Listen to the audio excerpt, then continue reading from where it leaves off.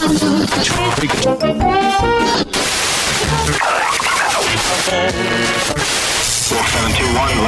final bearing 222. Ladies and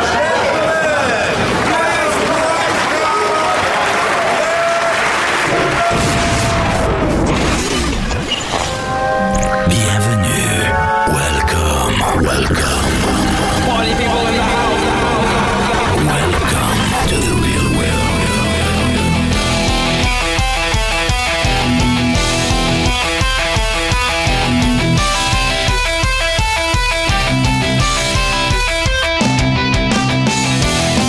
Hey everybody, RC Nation version 2.0. I am Dan, this is episode 127.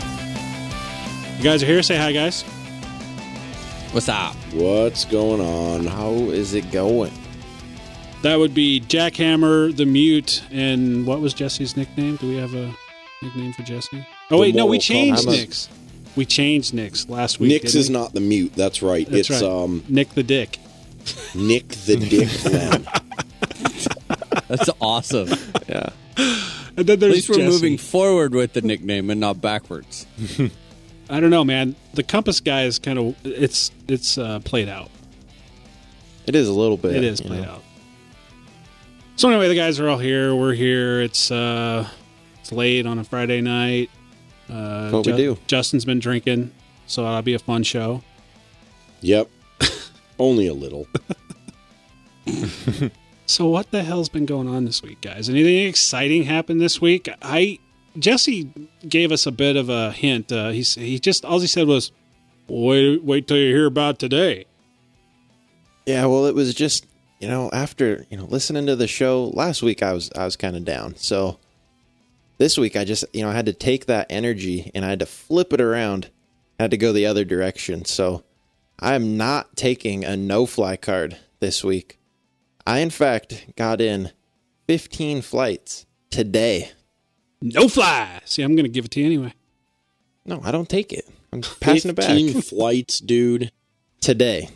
So what had happened, I kind of lucked out. A couple of professors canceled some afternoon classes. So I found myself, sitting on campus at noon with no more classes for the day. So I said, forget this. I'm not doing any more homework today. I'm going to head home. I'm going to go fly. So the weather was actually really, really good. It was 50 degrees out at the field today. Can you guys believe that? 50 degrees. That's shorts weather, man. There was like 10 mile an hour wind. Not quite pull the shorts out, but it was definitely just a really light jacket and some jeans. No transmitter glove, which I am extremely thankful for. But I also got to say, I may have learned a new maneuver today, a new move. Oh? I like to call this the 3-to-1. Now, what this is you go to the field with 3 helis. I can see that. Yep, go. And you come home with 1. Yeah, dude. So I call that the 3-to-1, and I did it today. Now, don't go.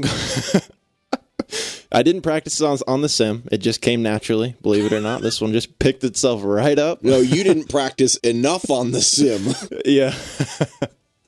No, don't go getting all excited.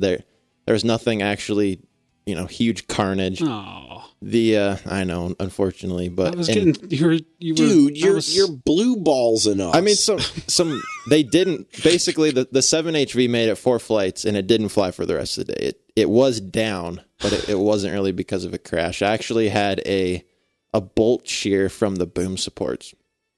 Again. So it didn't. It didn't crash. I know, again, right? So it must have been the other one. 1,000 flights on that bolt. It probably sheared the other one. You didn't change out the other one? You cheap bastard. I didn't, unfortunately. Dude, you cheap bastard. Well, it didn't break yet. And I knew how, once I knew the technique, I was like, if that did happen to break, I could get that out. That's not a problem. Well, it broke today. So I did not change out the other bolt. So that one did in fact shear. So that heli was down after 4 flights. And then the other one that went down was the warp. And what happened with the warp was I was just having a little bit too much fun with autos. I got one where I didn't quite. It actually made it through one pretty ugly botched auto. Just kind of straighten the blades back out. You know what the heck? I'll go back up. I'm flying in grass, so it can't do too much damage when you're coming in for an auto. But I did manage to fold the blades back into a boom strike because, well, I was coming in pretty hot and didn't quite bleed off all the forward speed, so it kind of just was gliding forward. I saw the blades, and, you know, it tumbled into the ground and folded the blades back and put a nice big old dent right in the boom. So, that one, you know, that took that heli down. So now I'm sitting here with about 8 flights in for the day, 1 heli left. I just planned on this being a quick trip, so I actually didn't even bring the nitro out, didn't bring the multi-rotor out, didn't bring the camera out, just literally grabbed the helis, grabbed the charger, transmitter, batteries, let's go to the field. And so I didn't have the nitro, so I'm sitting here like 8 flights in, 1 heli left. And so it was just the 6HV for the rest of the day. It definitely dropped the flight rate per hour down quite a bit. I was only getting into about 3 or 4. So I just hung out at the field and charged, tinkered, flew for the rest of the day until I got in about 15 flights today. Dude, that was the most unsatisfying description of losing 2 I mean, here you started out and I thought I was going to be smoking a cigarette by the end of this shit. And and you botch an auto and break a bolt. You know, I have to stay true to that New Year's resolution, Justin. It would be so uncharacteristic to go and drive a heli in. Well, you know, okay. And we did agree on the New Year's show that botched autos didn't count, didn't we? So I was going for it. Right. No, okay. I do have a feeling, though, it got to the point where it finally was, you know, I'm comfortable with the heli again. Two weekends of no flying. It actually does have a huge effect. Even though I've been flying the sim the entire time, you can notice it when you go out to fly that heli for real for the first time. And so finally, by the end of today with the 6HV, I was having a lot of fun out there. The wind finally died down at about 4:30. My last 3 or 4 flights, there was absolutely no wind, no clouds. And, you know, I guess we'll see how long the New Year's resolution lasts, but definitely I want to push it and I want to progress. So I guess in the future, I'm sure there will be more stories, but not this time. I did get lucky this time. And so hold still on, unsatisfying for a second. Still unsatisfying. Yeah, it is. When the bolt broke, That's all right. I'm fishing here, Dan. Give me a second. All right. When the bolt broke, did we at least like perform some heroics where we inverted and, you know, you could see it in slow motion and you flipped it over and landed it, or was it just like as cool of a story that, you know, I could probably make out of this? I'm not going to go there. So the real story is that I actually just noticed it carrying it back to the bench. Oh, dude, come on. I'm not going to show you know, this is real life, man. This is real life. This is what happened to me. I feel like I'm at a 7th grade dance, man. This is my day. Yeah. This is my day. And then I looked her in the eyes and asked her if she wanted to dance. Like, I wonder if I'm going to get a kid. It's so unsatisfying. Dude, come on. You cannot start a conversation about a 3-in-1 and then tell us that it's when you come with 3 helis and leave with 1 and then tell us that bullshit. Was that a false statement, though? I went to the field with 3 flying helis. It's I came home with only 1. It's the spirit of the statement. You were it is. I mean, you've douched us. Yeah. Man, this is a rough. So, Dan, did you get a fly last week? Why? What are you diverting? Are we? Yeah. Are you diverting? We got to get off of this topic. I'm the one with flights here. Don't pick on me. Don't take me off my cloud here. I guess it really doesn't discredit the fact that he did get out and fly. He did. And, you know, even though those helis were unflyable, I still stuck it out there and got in 15 flights a day. So that's what I'm taking from it. Did so the where bolt you at now? shear off so that you didn't have a bolt to replace it with? Yeah, so the bolt was completely embedded into the piece that it was threaded into. So yeah, I didn't have any tools to get it out at the field. I could just see that the bolt was sheared off inside the threads there. Dude, you know, you should get a trailer. Yeah, I'm working on it. Zip ties and duct tape. I have those tools. You have this.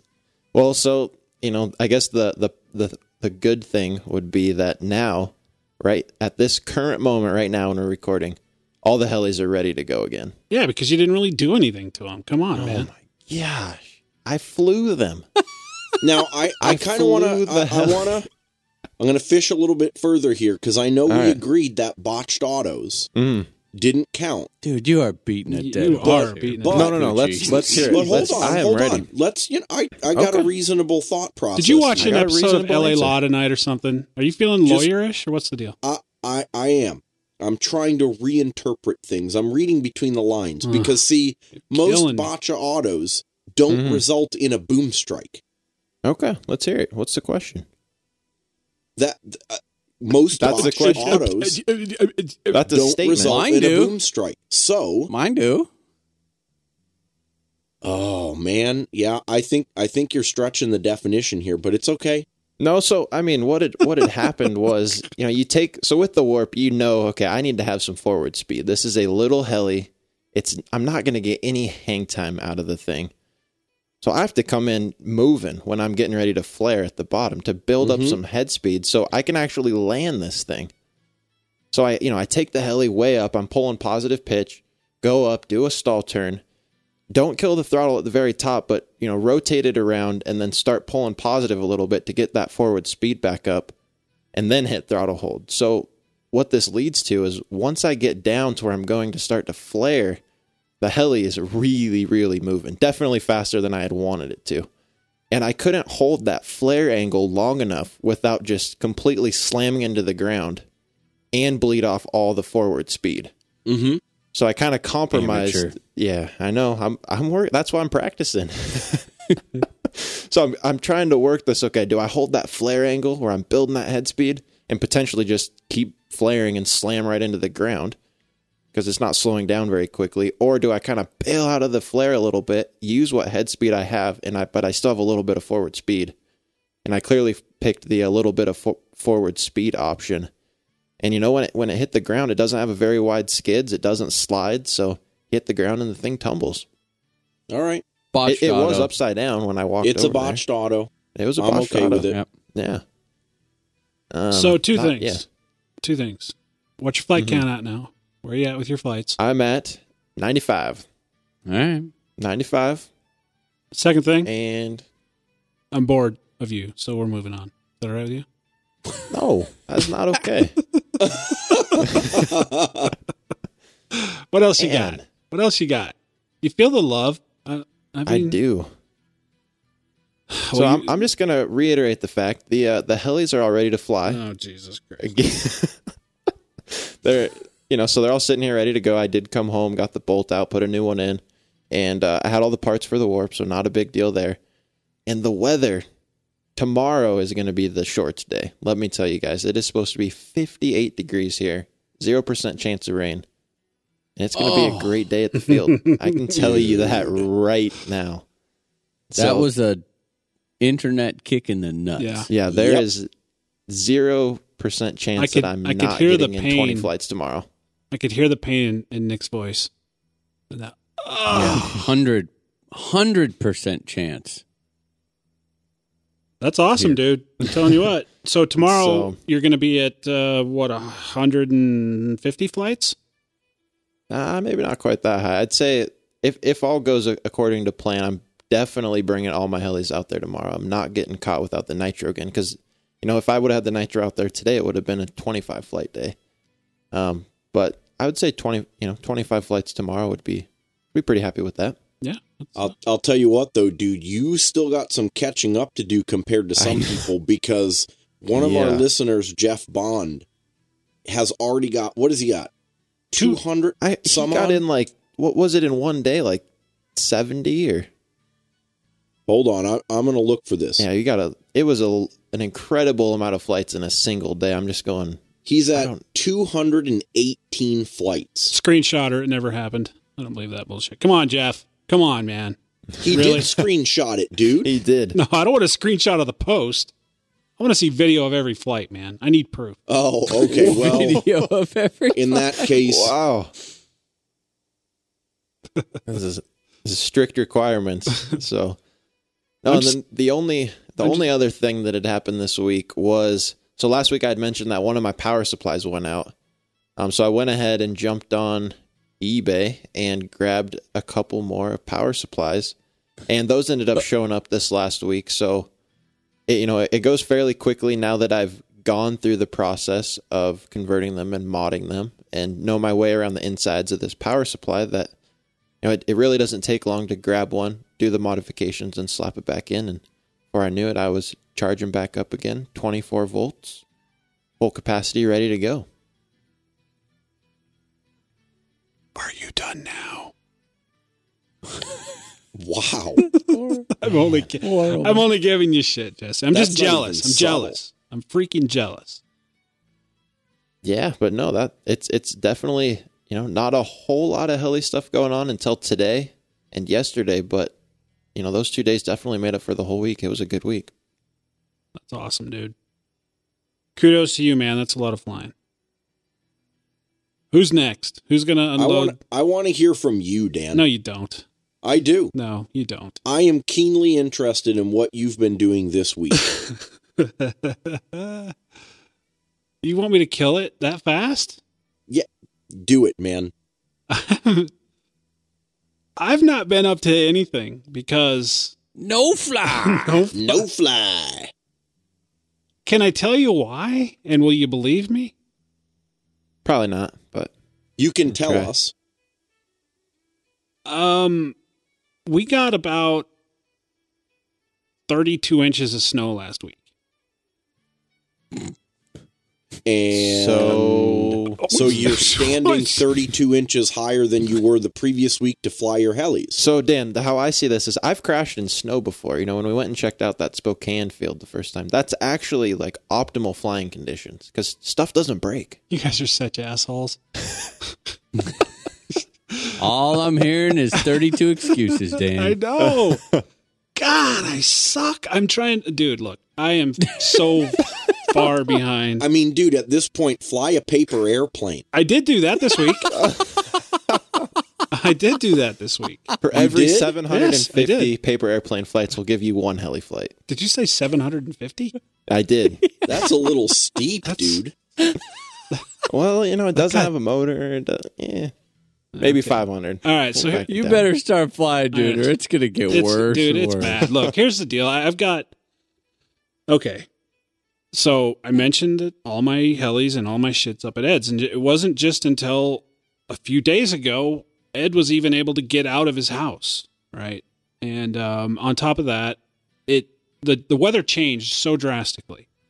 It was -8 one day, and it was 36 the next day. And it stopped snowing and commenced to rain. And now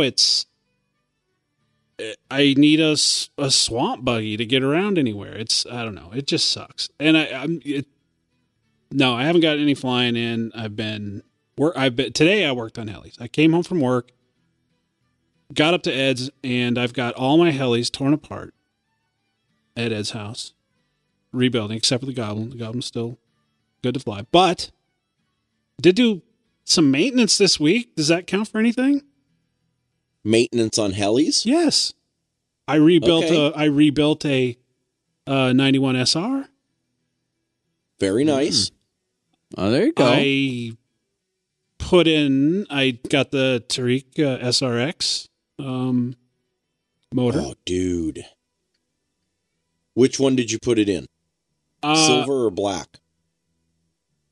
Well, I don't call them silver and black anymore. I call them crunched up and pliable.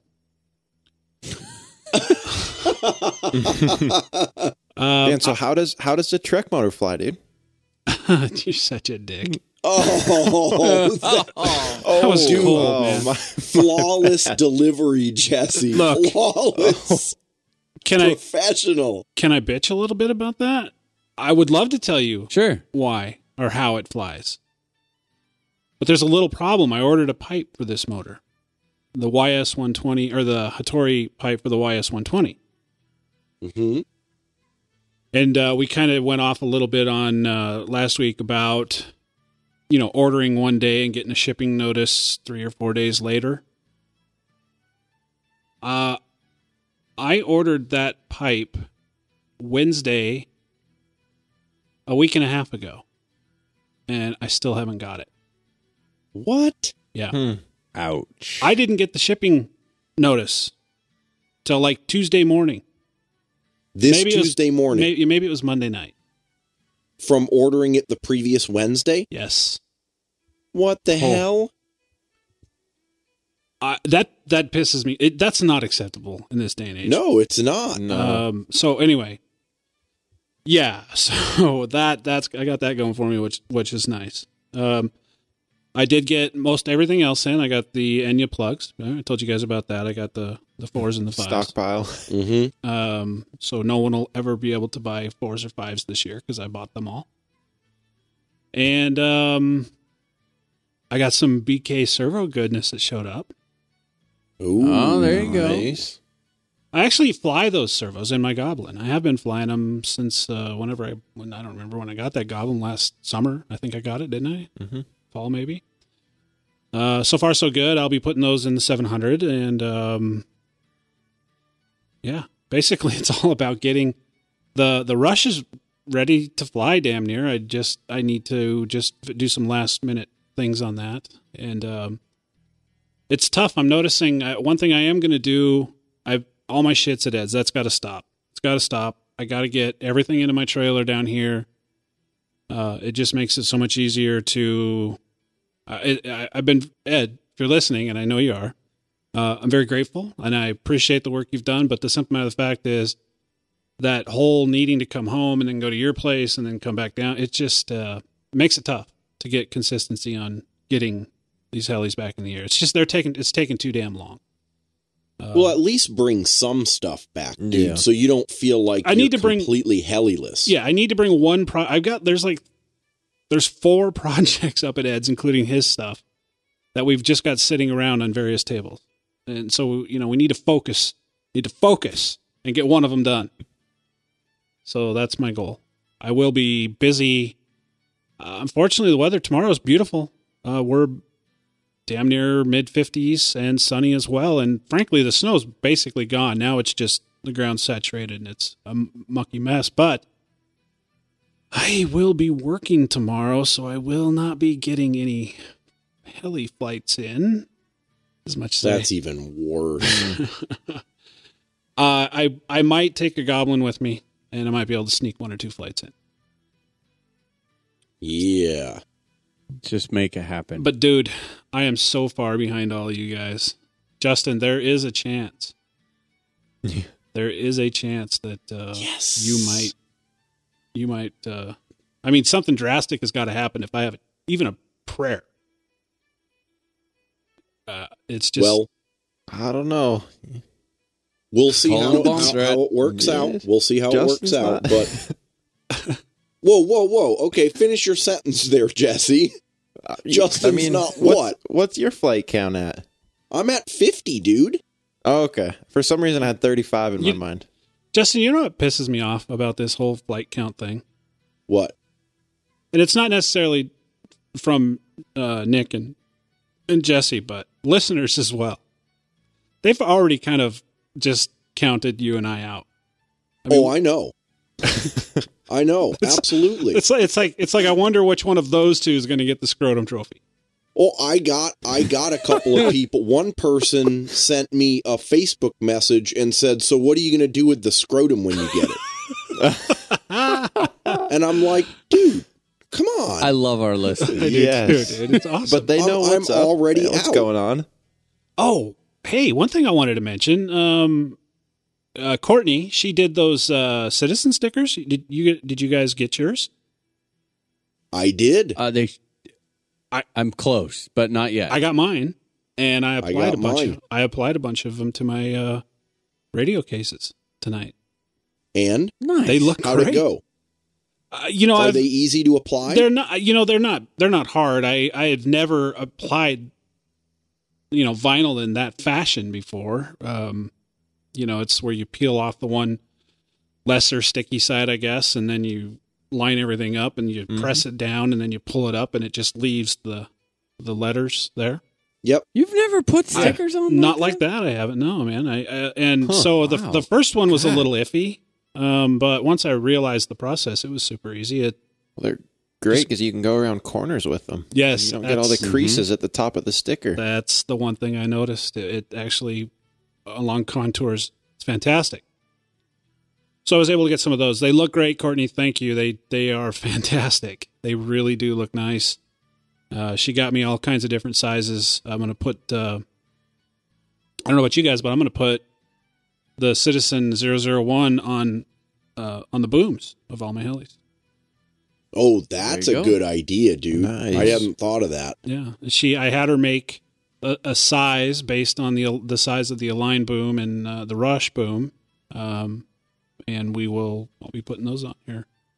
Now see, that's a really tough call because I'm trying to think of what I would go through more of, booms or canopies. Well, and I should put the stickers on the opposite one. Here's the deal. She sent me a ton of them. I would have to crash a lot of booms to be done with these stickers. Yeah, I do usually crash a lot of booms. Well, I don't know, man. I think you'd probably have to crash about, 50 or so booms.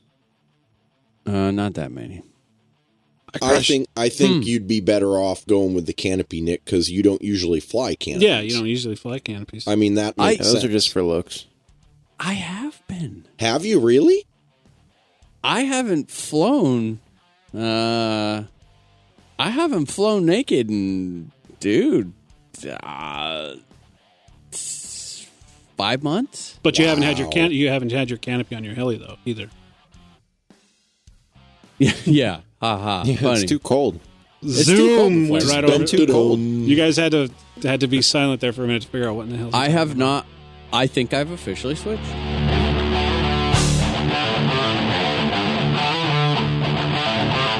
Hey, Nick, those custom charging cases you've been putting together lately are awesome. But what would I do if I thought that was all a little bit too far over my head? Ah, man, I got you. You're going to want to head over to Progressive RC and check out their charging case combos. These bad boys are ready to go right out of the box. And if you change your mind and end up feeling a little bit adventurous, Progressive also has all the accessories needed to build one yourself. Sweet, man. I'm going to head over to www.progressiverc.com today to check out my options.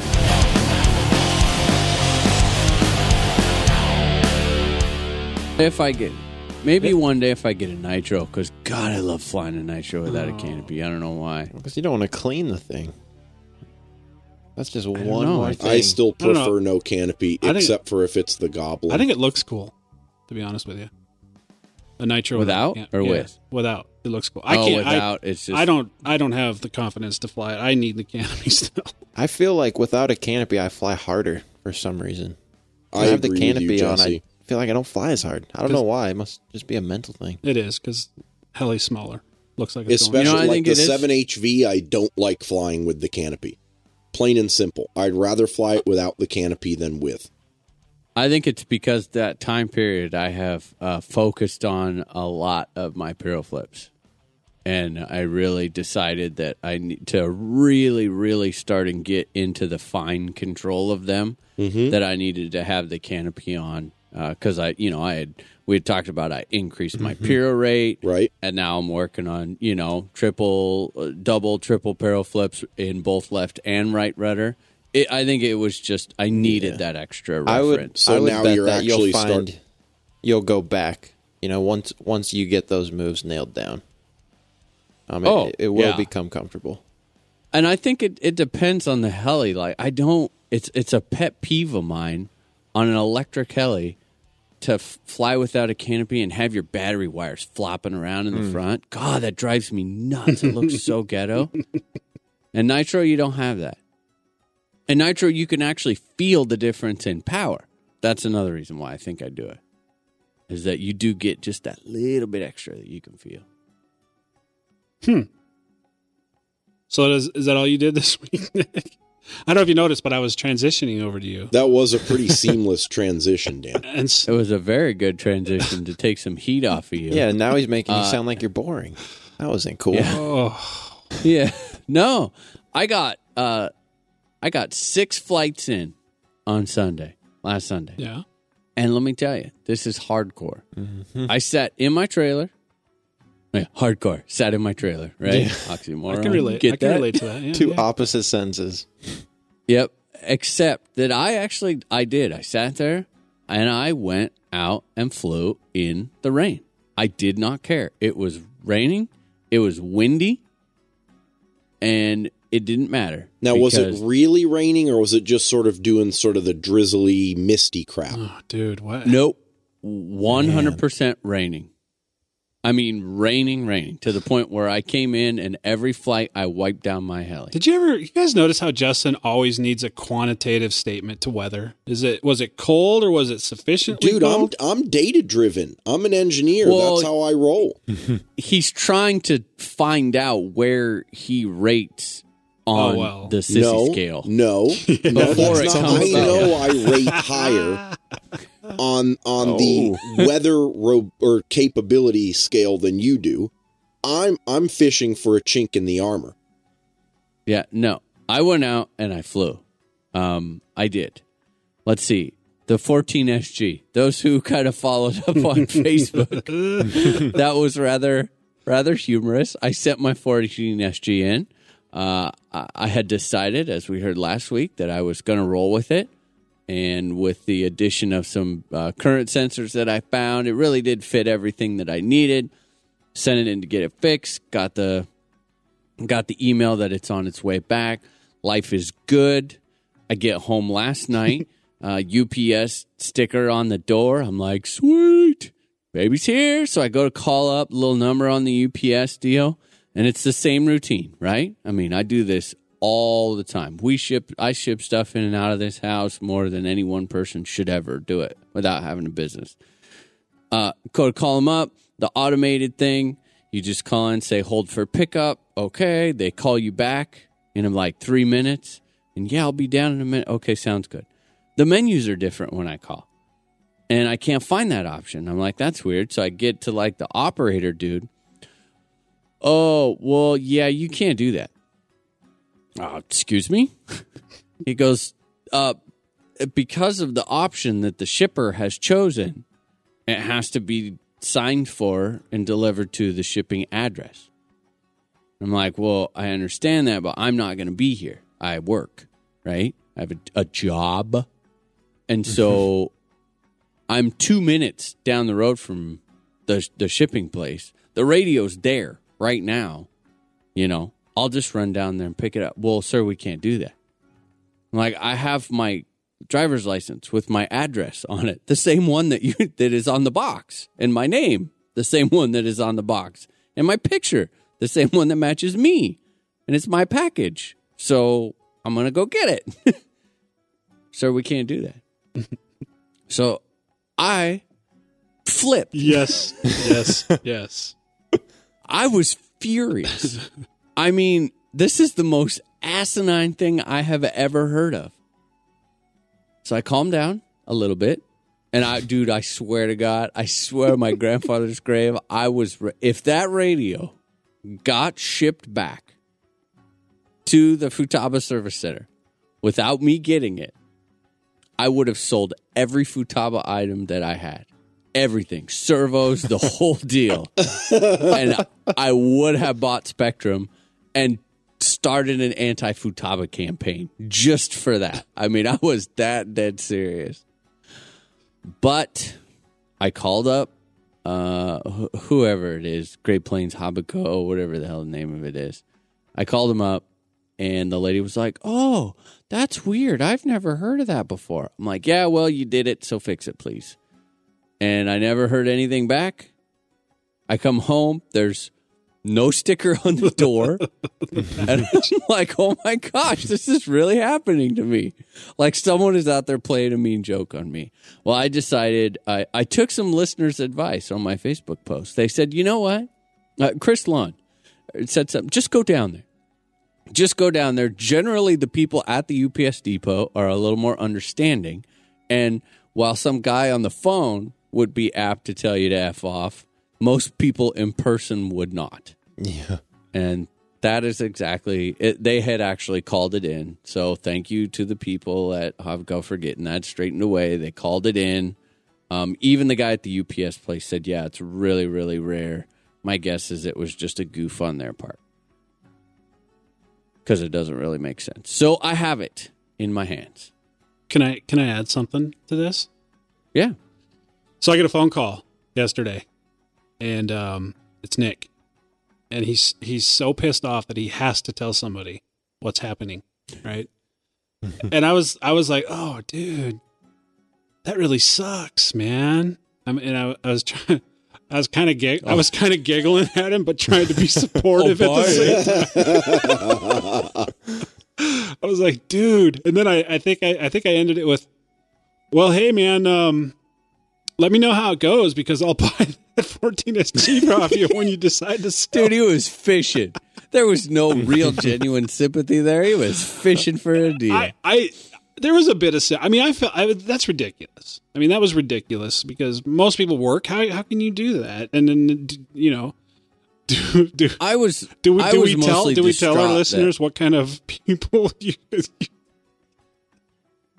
what kind of what? What kind of folks that would be okay with this? Like, who's Hobbico's customer? Oh, I told him. I said, well, I'm sure this shipping option works great for all the 65-year-old plankers that are retired sitting at home waiting for their parts to show up. But for the rest of us that work and fly helicopters to support our hobby, this just isn't going to happen. Yeah, I'm with you, dude. That stuff pisses me off. But, I mean, I want to be fair. It apparently, from what I got from them and what I got from UPS, was that it was their goof up, but it is not their norm. It's not their norm. I've never ran across this before. You know, obviously you do get packages where they have to be signed for in person, even the ones that you can't sign your name and leave the sticker back on the door. This was one of those, but something got screwed up to where it was just a one level above and beyond that it wasn't supposed to be. So, hey, that's here. I was going to get the 7003 receivers. And Dan, I have to give you credit, dude. I come through every now and again. I come through. Here is Dan, the science Dan, comes in right field swinging and sends me this email. Hey, you might want to read this. And it's some issues with the 7003 S-Bus receivers when used in conjunction with the S-Bus 2 port, which is for telemetry, and V-bar. And I guess they're not handshaking all that well. And there's a pull-down resistor you need to put in line, blah, blah, blah. Long story short, thank you, Dan, because I had fully intended on ordering the 7003s. I have decided that just screw it. I mean, at this point, whatever. So I put an order in for a couple more 7008s. Not that big of a deal. How much is the difference in price? It's like $20, right? 20 or $30. I think it's about $30, but you know, it's not the end of the world. Yeah, at Justin's least they're the same size, right? Yeah, I think so. Justin's getting. I'm sending him, my 6203s, the smaller ones. I kept one just in case I do get something smaller, to fly. But I plan on getting these current sensors and 7008s across the board on it. We had talked about the fly barless thing. Want a big shout out. Thank you to Mark Hunter. He did. He grabbed an icon of mine, swapped me for a V-bar. I think if there's anyone else out there, I think I'm down for swapping one more. If someone's got a mini V, that's what I'm really after. I've got a full-size V-bar now.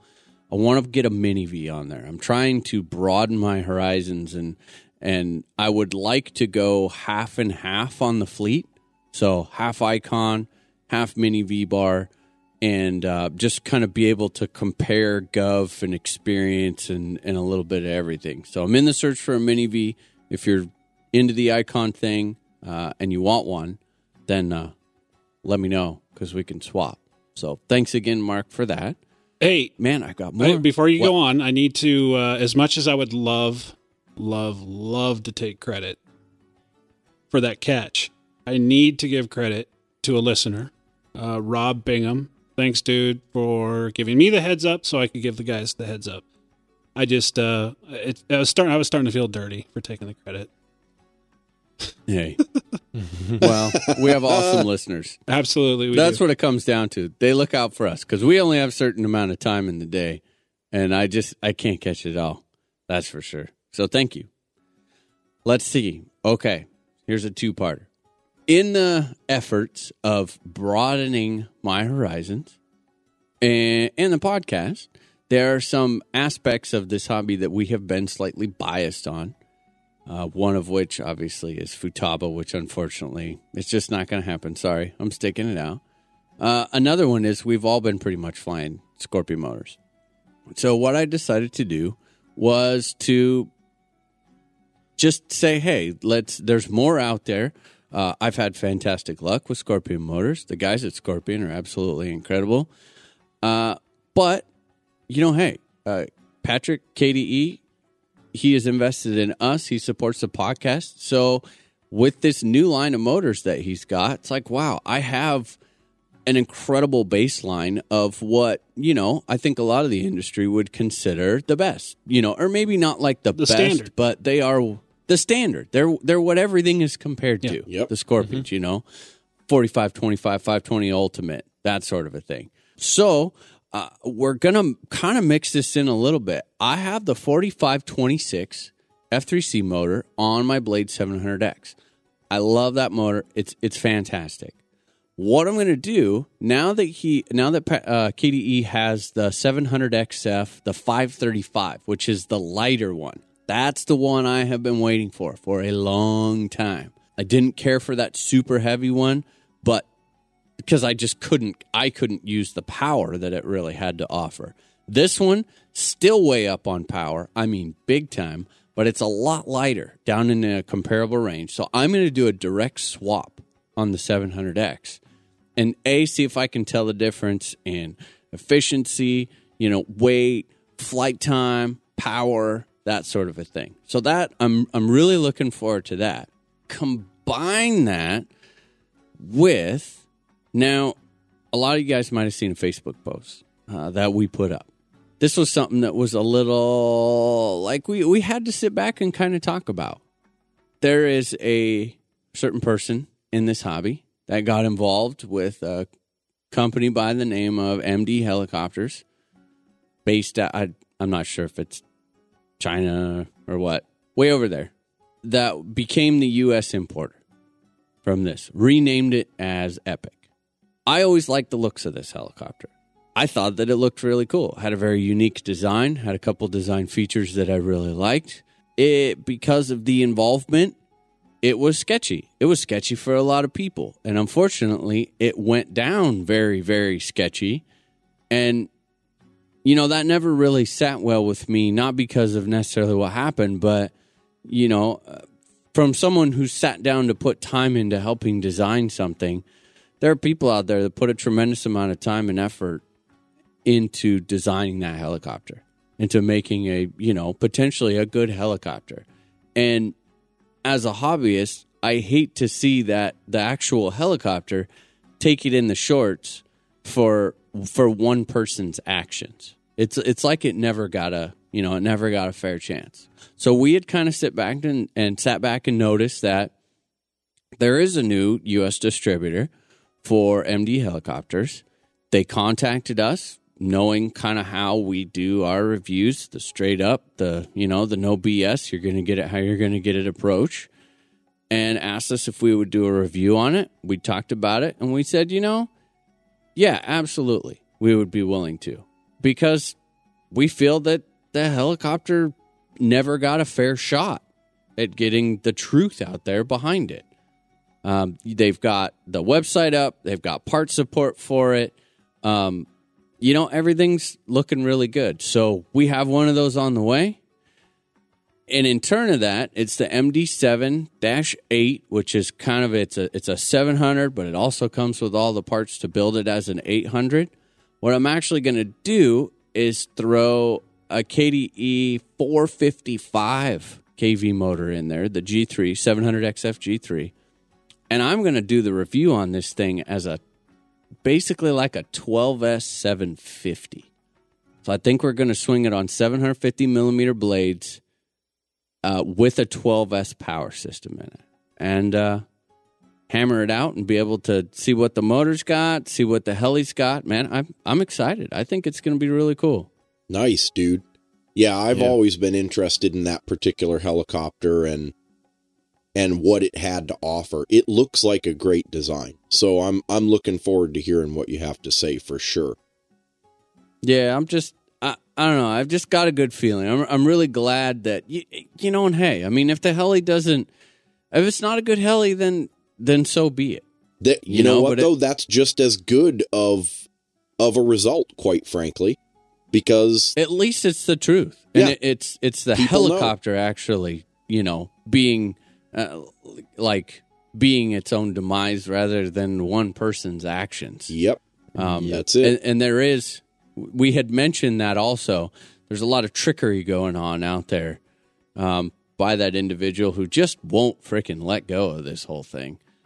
So, you know, we had put up on Facebook, we'll put in the show notes the actual U.S. distributor for MD and then their Facebook page. We'll make sure and put those in there so you don't get tricked into going to another one, which has nothing to do with them anymore. And by golly, I think that's the end of my week. That leaves Justin. That leaves Justin. Well, so unfortunately, I've got to take the no-fly card. No fly! No fly! Oh, yeah. Yeah, no fly. But it's still a very exciting, for me at least, no-fly week. So I started out by finishing up the Goblin Speed. It is now officially ready to fly. It's sitting around on the bench waiting for this stupid weather to break. And I'm talking stupid. Like in the last week, I don't think I've ever seen as much rain as I have from living in Western Washington now for close to 7 years. It's freaking crazy. It did not stop until today. Now, of course, today on my working Friday, instead of my Friday off, it decided to be nice and partly cloudy and 50. But as I was in the office, I couldn't take advantage of that. Tomorrow, it's supposed to be horribly rainy, but Sunday, I think I might get a Jesse day. Because it says it's going to be in the 50s, it says it's not going to rain, so we'll see. I'm going to cross my fingers on that one. But if it works out, the Goblin Speed finally gets maidened on Sunday.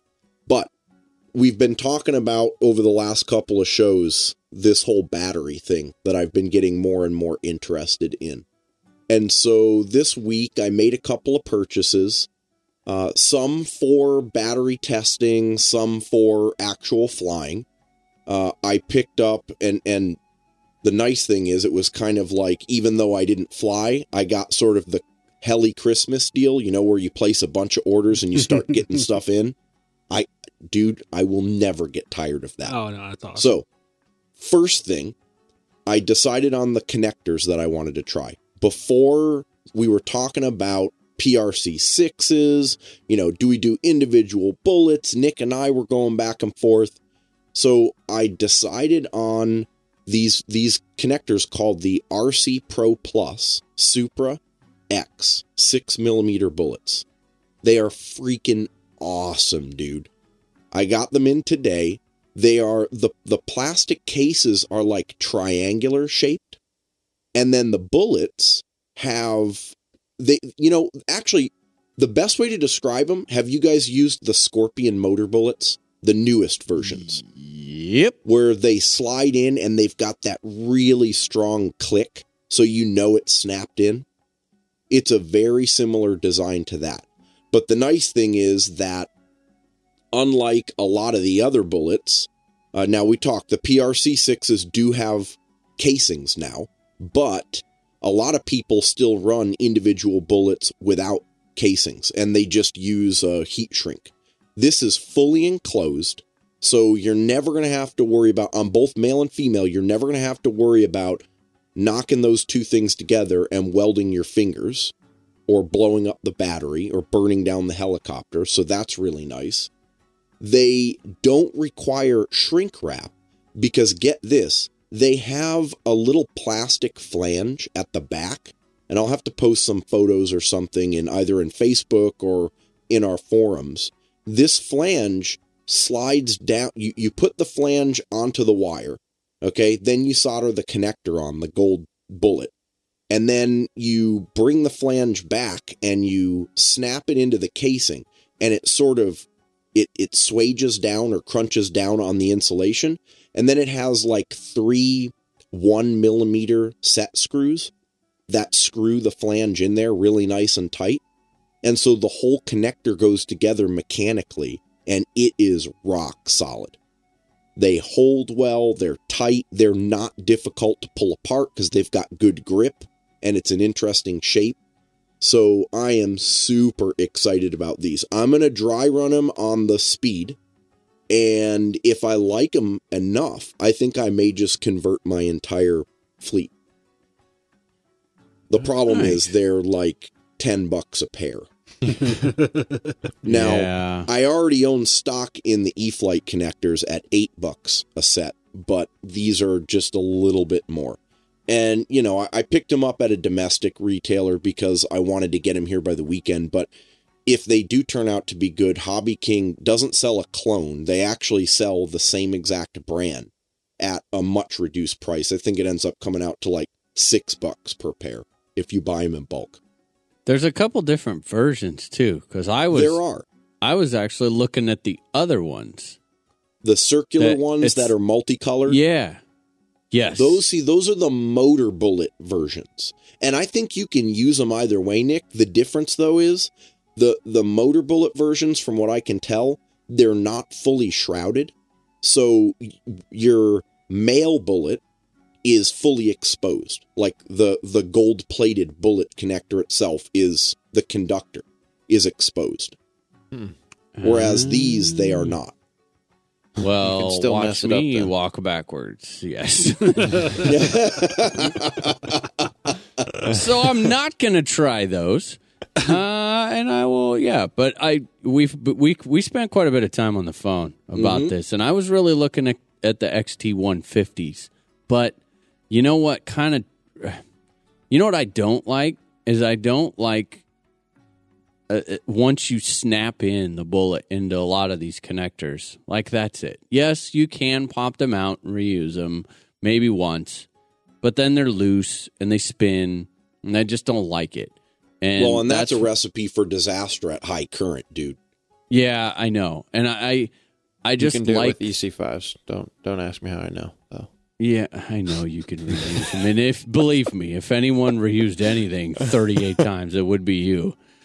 But I think he just called you a cheap bastard.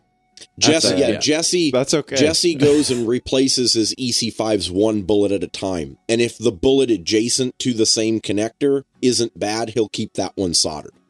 Oh yeah, there's nothing wrong with that. Yeah, that wasn't a joke. He's like, yeah, so Yeah, point. Where's the punchline? No, there's some awesome ones like the AS. So let me ask you this. What made you pick those over like the AS 150s, the new ones that had the anti-spark in the end of them? Current capability. So remember, I'm putting it on the Goblin Speed. And even though I've only got a Castle 160, it can handle spikes above that. And once we get past sort of the beginner phase of the review, I may end up putting a larger ESC on it and looking at running higher currents. So these Supras, the Super X's, the RC Pro Plus, can handle 200 amps continuous 240 spikes. And all of the other... Now, I love the AS 150s and the XT 150s, but as the name might suggest, they're only capable of supporting 150 amps. Okay. So this is a solid 6mm bullet, and the other nice part is they have solder windows.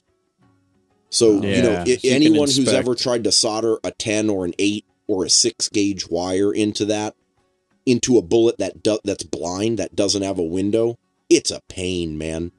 So this way you can get that in there without a problem, and you can inspect the solder joint. So I do like that. Would you have gone with the AS-150 if it wasn't a speed heli? You know, I don't know. I'm curious about the anti-spark connectors. I've heard good things from the few people that I've talked to that run them.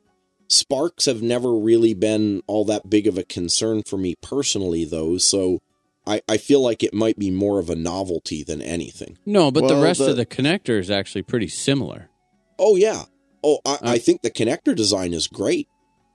Another thing you have to consider is when you do... So I've had a couple sets of batteries where, you know, right when I get the battery, it's a brand new EC5 connector, solder it on. Now, let's say this battery lasts 250 cycles. You'll notice a lot of wear in little divots in the connector where that spark happens. That's true. So over time, you know, now that's assuming that you get that many cycles out of that battery. But if you do, you will notice quite a bit of wear on the edges of the female bullet. You're absolutely correct. Yep. So we'll see. I mean, with any luck, I'll be able to try them out this weekend, and I will report back. Hopefully it was a good decision. I posted up on Facebook earlier in the week and asked some of the people, you know, what do you think, good or bad call? And I had a pretty good mix of both of them. I had a couple of people that said good call, had a couple of people, actually one listener posted photos of his hands after mistakenly connecting the two batteries in the wrong way, and it looked pretty bad. Yeah. So I'm hoping I don't go there. So not bad on the connector, just creates a lot more potential for user error. Yeah. Okay. Yeah. Oh, no. I'm sorry. I didn't mean to make it sound like he blew things up in his hands with these connectors. Oh. He did it with separate... He was trying to illustrate the point that, hey, separate bullet connectors, it's a matter of when, not if. Oh, yeah. So, gotcha. We'll see. But, so that was one heli gift that I got. The next heli gift that I got was an order from Progressive RC. I picked up a battery ESR meter. And nice. I picked this up as nerd part tool. One of my nerd toolkit. Yes, absolutely.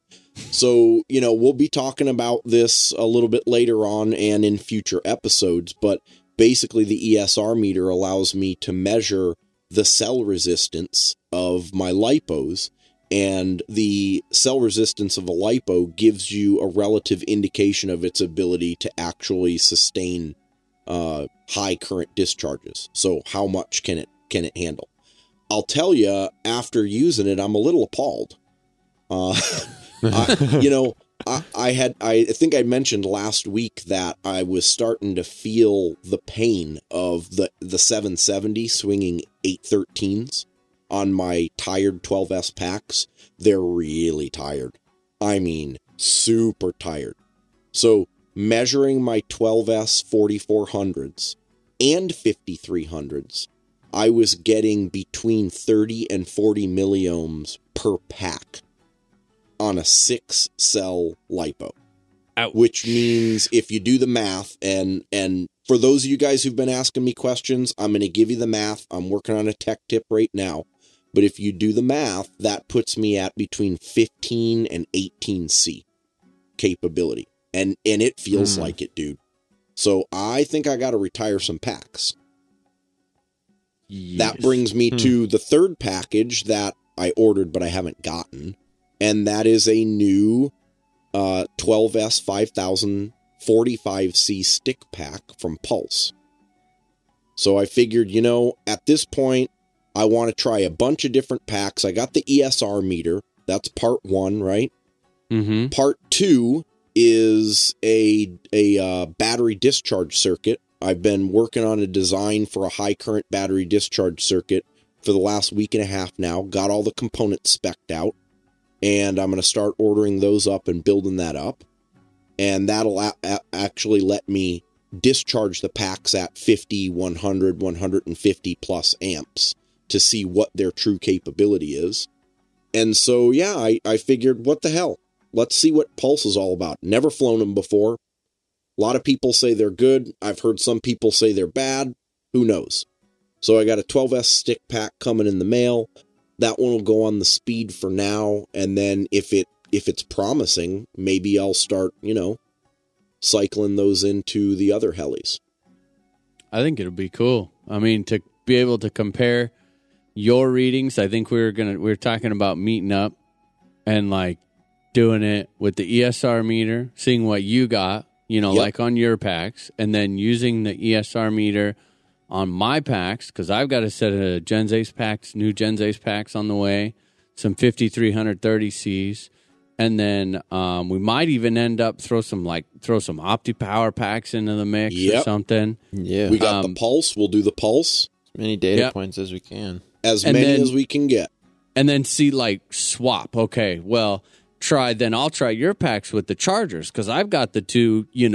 What would be considered the top of the line, the more popular, the 4010 and the Dual Power Lab, which can both do IR readings. Mm-hmm. So we'll check them against those and see if we can find some sort of, correlation between all of them. Can they even really be compared? Are we getting consistent readings? Yep. That sort of a thing. It's a kind of a rare situation that I think will be really cool.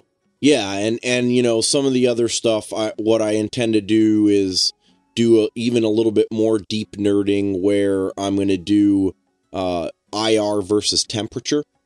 So we'll take a pack, we'll set it in a temperature-controlled area and let it sit until it gets to equilibrium, measure IR, go to the next temperature. Let's plot it up, let's see what we get, That way the listeners can start to get a feel for what that sort of thing looks like. And I think you'll find some really interesting stuff and why winter flying can be dangerous on your lipos. And then, I talked about the discharge circuit. That's going to be a little bit more limited use because, quite frankly, it will end up being a destructive test for probably a majority of the packs that I test.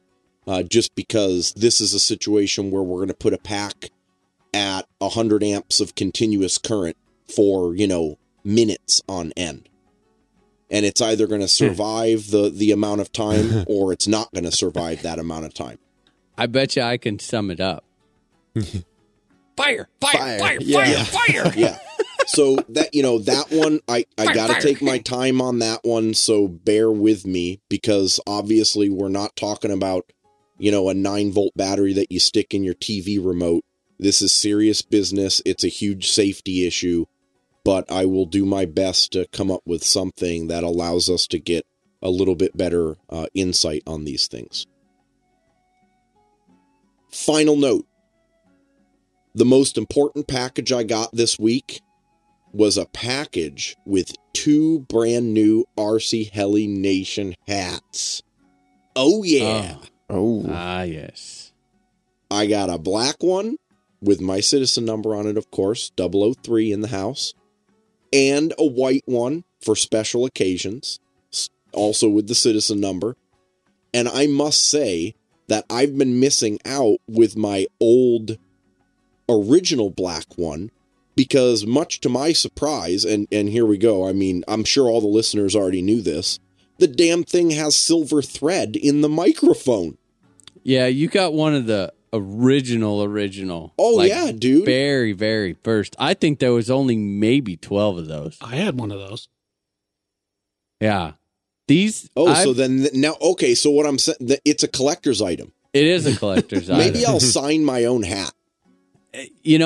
I have been fighting, and Chris Trebby can be the he knows, because it took me about 3 times to get the quality on and consistency on the custom embroidery. For some odd reason, this place can spit out the logos like it's no problem, but with where the location of the citizen number is on the hat, and being that these are kind of stretched to fit tight.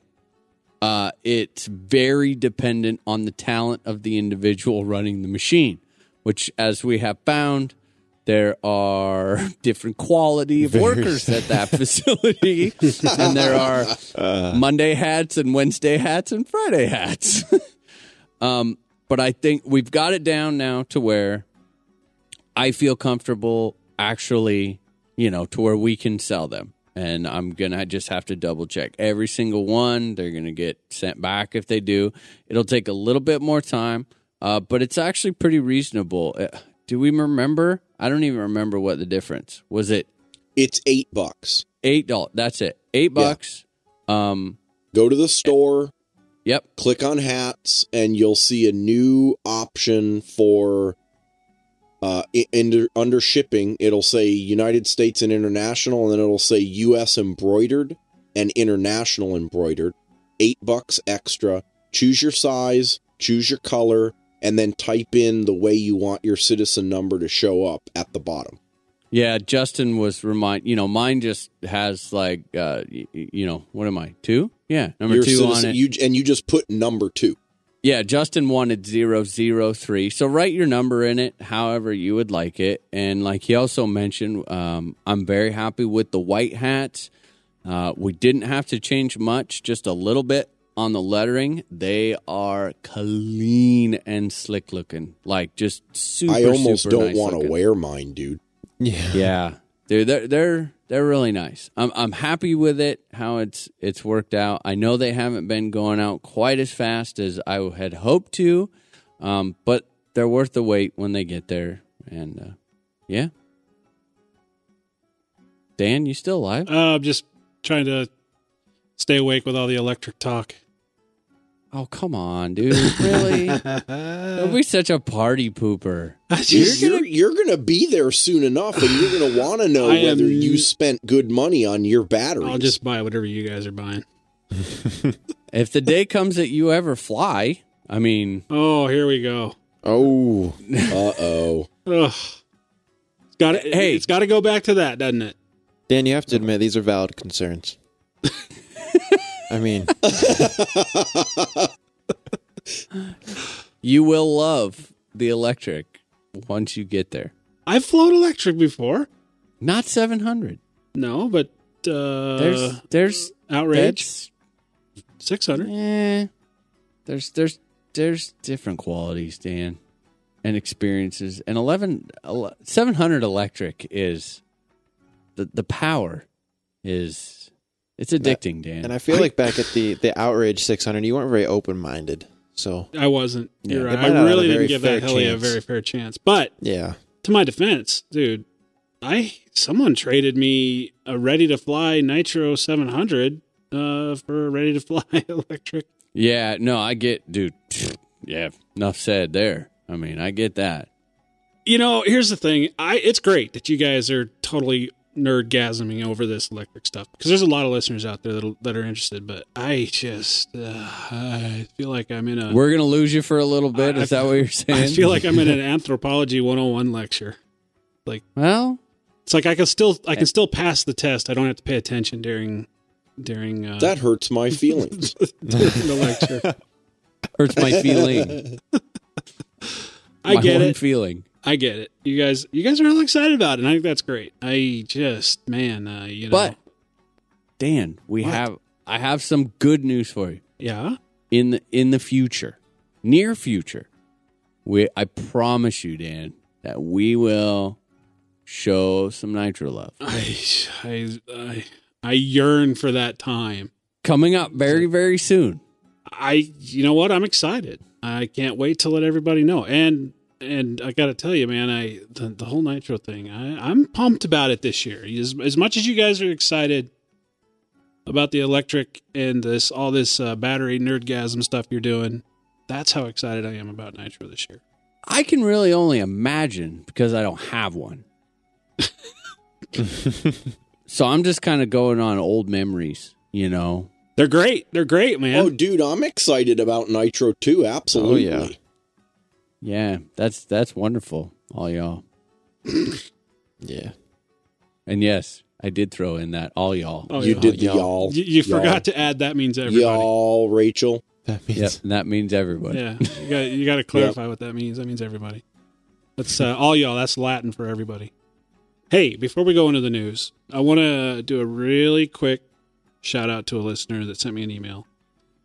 You guys actually know this guy, Kenny G. Yep. Oh, yeah. Send me an email. I'm not going to go into details. I just want to say, dude, thank you for the letter, and keep fighting the good fight, brother. It was a good email, and I do appreciate you taking the time to write me. So let's move on to some news. What do you guys think? You said listener email. Yeah. And I should throw one more quick Oh, you one got one? Yeah, I'll do a quick one before we do the news. All right. I got a listener email by someone who was completely correct and called me out on being completely incorrect. Here's the thing. The bus is pulling out of the garage as we speak, and Nick is driving it. Oh yeah. And he's then going to jump out the front window. He's going to jump out the front door and jump right underneath the wheels. Yep, it is true. I do it I actually am starting to get a lot of style to the way that I do it. Getting like a little, double sow cow in before I slide in under the wheel and everything. Triple backflip with a twist. With a gainer. Yeah, so I had, and this is kind of half news, kind of half this, but, Real Flight had announced that they were doing this trade-up program. And, kind of in a nutshell, it's you could trade in your Phoenix or Aerofly software disk before April 16th and get $50 off of free merchandise when you purchase Real Flight 7. I shared that on my Facebook wall and was like, sweet, here's your chance. It was obviously timed on Real Flight's part because Phoenix 5.0 was an absolute disaster. There's no there's no hiding that. They had more revisions in a short. I mean, they put a line to shame with the amount of revisions that they had come out in updates. It was bad. And he called me out on it. He's like, so how is that really any different than when Align did that trade-in program for the Scorpion motors? And I was like, well,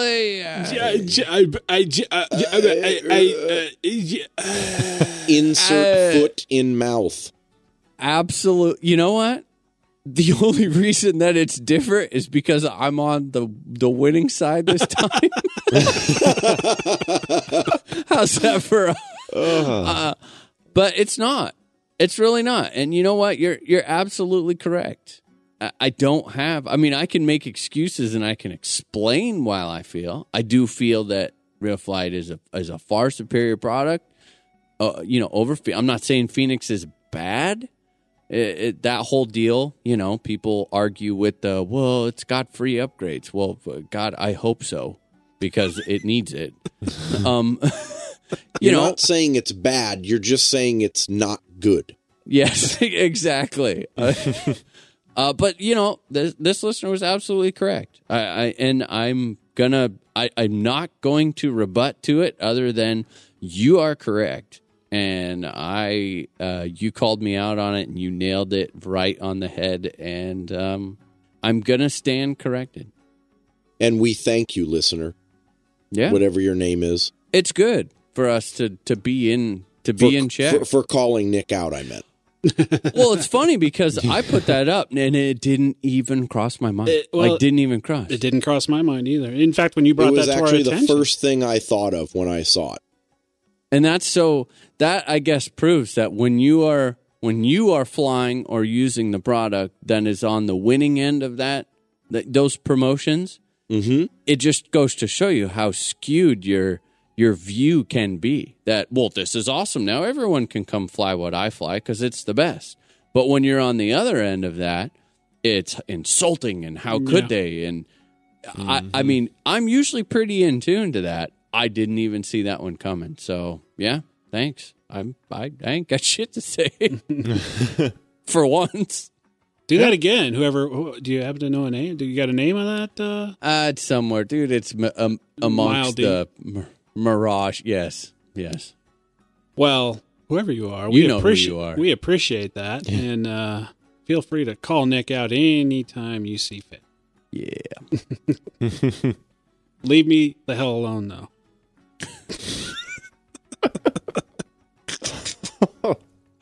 Just saying it like it is. That's all. Well, how about now? Can I go into news now? Let's do those news.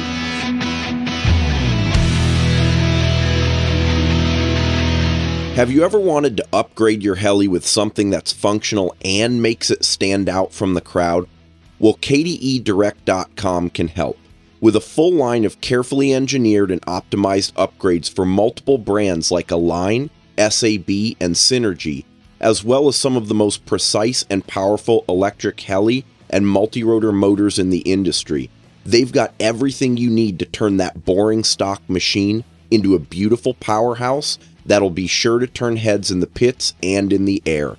www.kdedirect.com. Make it yours.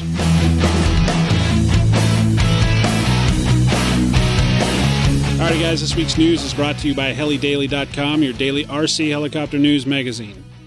What do you got for news, Nick? All right, so speaking of the far superior real flight, sorry, I'm kidding. I kid. You can now fly the minicopter Diablo. You can find that on the Knife Edge forums, where all the cool models are. I've never flown one. I haven't even seen one in person. Dude, that was really good FM radio announcer voice there. I like that. You like that? I did like that. I've been working on that. Yeah. I've been working on that. You don't know. I got tricks, yo. Got mad skills, Mad skills. For those Blade 350QX pilots and those into the things that shall not be named, there's a new firmware out. You've got firmware 2.0 out available for download now. So make sure and get that all upgraded. Obviously, we talked about the Hobbico trade-up program, which is horrible and inappropriate, so we'll blow right over that one. Congratulations to someone that I have worked with in this hobby, Justin as well. Very familiar with him. Not only an excellent pilot, Zone Justin? Competitor? Yeah, correct? competed in Zone last year. Zone competitor. And just an all-around stand-up guy. Congratulations to David Nolan.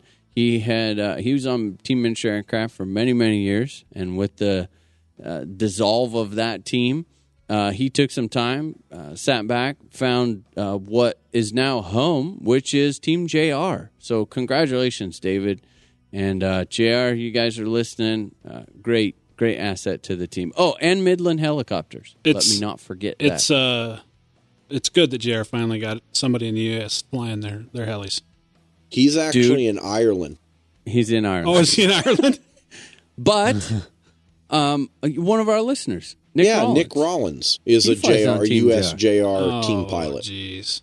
See? What? Yeah. See, that doesn't prove anything. See? They are out there. Yeah, they're out there. Hey, they're trying to make a comeback, right? Is that what you call it? Maybe. Well, Kinda. When they get the fours out, they might, but we'll see. So, speaking of mythical, magical helicopters, we had mentioned that it was possibly in the works that we were going to do an N7 review. To the best of our knowledge, that's still going to happen.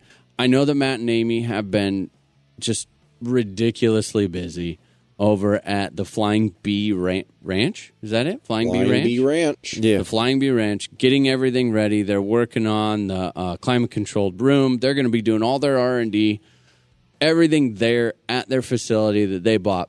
And that is a project that is just, I can't even imagine how much of an undertaking. They've had fellow teammates, pilots, friends coming in to help them get that ready. So we're going to cut them a little bit of slack, I guess, on getting that to us. But speaking of Synergy, I want to take a minute to talk about one of our show sponsors, Rotary Wing RC. Nice little announcement they got going on, are now going to be carrying Synergy products and KDS model helicopters. Awesome. I mean, how cool is that, Dan? That is incredible, man. Go Kyle. Yeah, absolutely. There's, this kid is on a roll. He's piling in the stuff, adding new brands, new products. So for you KDS pilots and you Synergy pilots, very soon be looking to www.rotarywingrc.com to get your Synergy and your KDS parts. So, Nick, I do have a bit, it's kind of a news article, a very recent event, but I think I'm going to save it towards the end of the show. Why don't you go ahead and give us the news of the week, man? All right, here we go. I am one for humor, as I think we could speak for all of us here at the nation, where if it's funny, inappropriate, and the word of the week being crass, then we love it. I mean, why not? Well, that mythical, magical helicopter that is the Monstro. Someone made a spoof video. I'm even going to go so far as to say might have been one of our listeners that did this. Now, we had nothing to do with this. I will say that right now. I wish we did. Yeah. I wish we did, because I would kill to take the credit for this. But we did not. Made probably the single funniest spoof videos I have ever watched in my life about the Avant Monstro. And it's a spin-off of a Hitler movie. Oh my God. Yeah, it is incredibly witty. Hilarious. Dude, it's priceless. I will give you warning. It is not appropriate for all little ears out there. I guess, Unless they can't little read. eyes. little eyes. Little That's true. eyes. Because it is subtitled. So it's not necessarily all audiences. However, freaking hilarious. Very, Dude, very my funny. wife laughed her ass off watching it. Yeah, And she doesn't fly helis. it is. Very well. There was a lot of thought put into There it. really was. I mean, it's not just random text thrown on top of a video. Like, the tone of the video matches what's being said. Very in the text. contextual. Yeah. Yep. Yeah, it's incredible. And here's the deal. I watched it once, laughed my ass off. And I found that the more I watched it, the more I picked up on. And just continued to find it incredibly funny. I mean, just a fantastic job. Yeah. So, I mean, congrats, man. Because that right there is the pinnacle of it's winter still. A little bit. We're all not out flying yet, and it's just getting pent up a little bit. And Avant, it was sparked because they postponed the release date yet again. Which, Dan, I mean, you have called. Yeah. You called that. Come on. It's just what they do. I think the only company that has worse time than Compass time. Yeah. Oh yeah. Yeah, it's a That's a unit. positive. Oh yeah, they take That the lead. is a positive. Yeah, it's incredible. It's funny though. Definitely, if you haven't seen it, you have to go watch it. I'm sure we'll have a link to it in our show notes. Sweet. Yeah, That's all I got. that's it. Anybody else got any news? Nothing, Jesse? Really? Nothing here, Dan. Really? Again, nothing. Again. We're gonna have to renegotiate. I mean, I could reiterate the 3-1 maneuver. No, We could go over that again if you really want to. I think it's time to renegotiate your contract. I think it's time. Yeah, we'll talk after. How about you, Justin? Nope. Oh, did you sure you I'm wanted good to say go, no dude. to that after? It looks like it's your negotiations. Your contract's up for negotiation as well. Well, just don't drop my pay any lower, man. That's the first thing I'm going to do. You're going to have to start paying us. You know, it's about that way already. For the pleasure of being here. Yeah. Alrighty, guys, this week's news is brought to you by helidaily.com, your daily RC helicopter news magazine.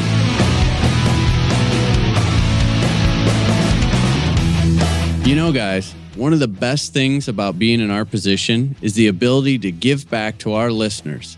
And lucky for us, Gens Ace Batteries shares the same ideas. Just for you, they're offering a 10% discount code on all their batteries.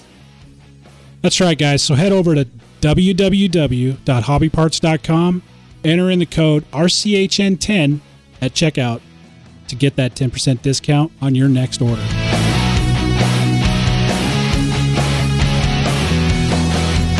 Dan, Yo. I got one little thing before we get into this next little interview. All right. I had, we had received, so number one, big thank you to Blade Helicopters. This was willingly, yet begrudgingly, maybe a little bit. I got the brushless upgrade for the Nano. Now, I should start by saying, in stock form, which I did, I put a ton of flights on this thing in stock form. I really wanted to get the experience, and I did not care for that experience. I fly all 700 class helicopters. I mean, It's a lot like using sandpaper as toilet paper. It was, and I love Blade, and I man, there is a place for these. And it's not in your fleet. And it's not in your fleet. No, they have their. I mean, dude, I flew this thing all over the backyard. I had a lot of fun flying it, but for me, I wasn't going to progress with it. I mean, there was nothing that it was going to help me progress on, and I think that's actually what I really didn't care for the most. What they did is they hooked us up with the Nano brushless motor upgrade kit for it. Part number BLH 3325. What this includes is the motor, the speed controller, and all of the little wiring harness in between to get this thing hooked up, and a little piece of double-sided sticky tape. This is a 100% plug and play. I mean, I'm almost actually going to call it almost like no tools required. Everything plugs in and unplugs. Out of the box, again, it's all very simple. It's all hooked together, all wired up. You don't have to do anything. Pop the canopy off. What you're going to do is you're basically going to unplug the motor lead, and it's got like some little silicone stuff over it off of the board. So you kind of have to, be careful and chip that away with a knife. Unplug the motor, and then you come from the bottom with a screwdriver, and you can just push right on the end of the pinion. You can push the old motor straight up and out. Once you get that out, you kind of have to watch out for the servo wires on the top. You just kind of scoot them out of the way, but you really don't need to unplug them. Slide that out. New motor drops down and in. Push it down all the way down to the bottom. That'll line up the main gear alignment to the pinion. You take the double-sided sticky tape and boom, right to the front of the board. The speed controller goes right there. Where the old motor would plug in, you would take this little throttle lead and you wrap that down around, plug that in, and again, it's kind of pre-bent to face up and direct it up around in the correct direction. Dude, you take the old battery lead that you would plug your battery into, and it goes into this jumper harness that's included coming off the speed controller. Clean everything up, as far as wiring, kind of tidy it up how you want, and seriously, that's it. The whole thing takes even not knowing what you're doing, and not having, I have probably the least amount of micro experience out of anyone. I've never worked on them or done anything. So it really is a different skill set. It's a different group of tools. It's a different patience level. It really is a whole different experience. I mean, I was quite out of my element, I'll be honest. Start to finish, 10 minutes, 15 minutes, if that. Oh, tops. That's not bad at all. No, it really wasn't bad.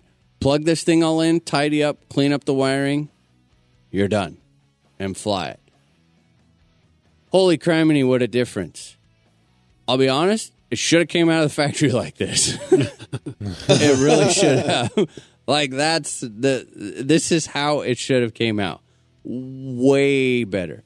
Noticeably more power. And the big thing that I like is... Whoa. Signoticeably.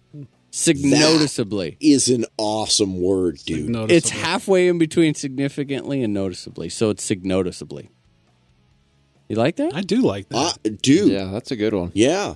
Today's That's how I roll. podcast has Add it to the been dictionary. brought to you by the word signoticeably. That's right. I'll be submitting that to Webster's in an hour. Trademark, Nick Lynn. Trademark. That's right. Trademark. Yeah. Probably the big thing, a huge thing that I noticed is the head speed. Definitely. I did not tack it to see the difference. Very, very obvious increase, which on this heli really equates to being able to run less pitch, which decreases the bobble when you really load it, and it was just all around more stable. And that, I mean, the power increase was definitely there. I mean, no question. But in the stock form, to run a fair amount of pitch to get it to move, it bogged really bad. And when it bogs, it just gets completely unstable. I mean, the cyclic falls apart, the stability falls apart. It's bad.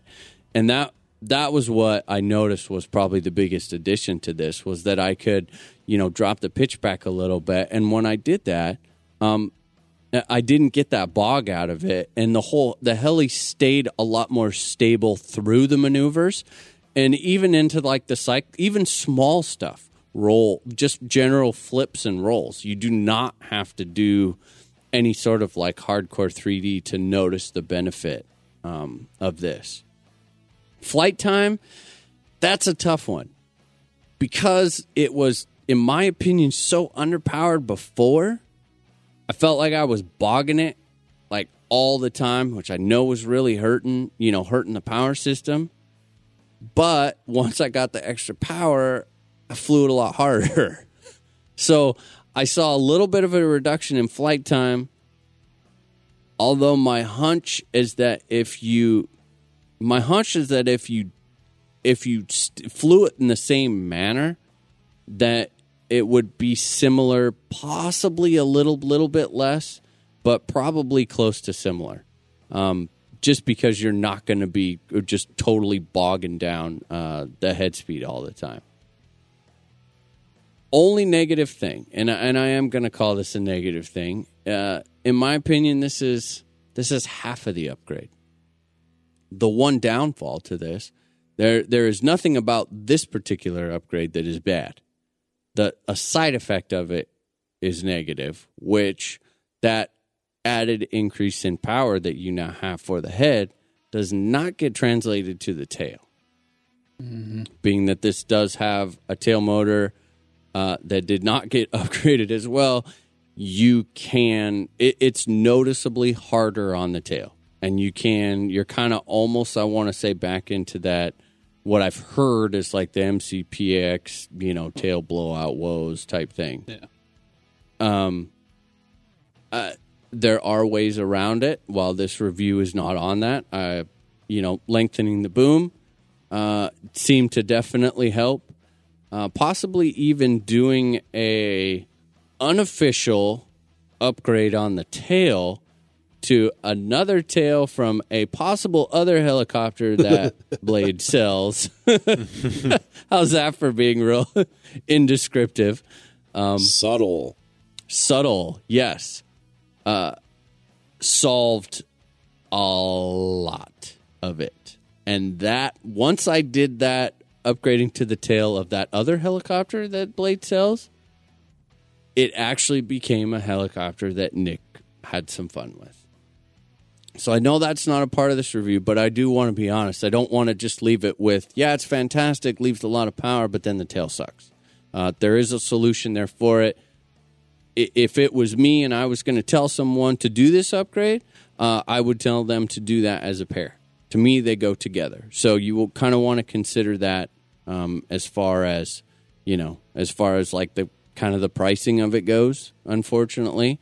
If you're just rocking if you're just rocking around sport flying this thing, working on your general orientations, tail upgrade not needed at all. Fly it, enjoy it. You're not going to be wearing out the motor like you do with the brushless ones. Overall, I give it a thumbs up. It's for Nick to fly the Nano and enjoy it. It's actually a must. I wouldn't consider doing it without it. So if that means anything to those of you. Yeah.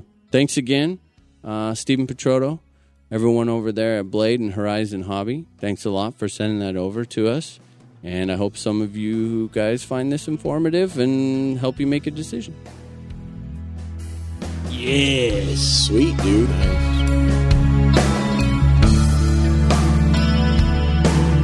So, Dan, you know how I've been taste testing a lot of different helis lately. Well, I think it's about time to try out a new flavor. I'm wondering if you've got any suggestions for me as to what to look at next. Dude, did you not read Nick's review on the Blade 700X?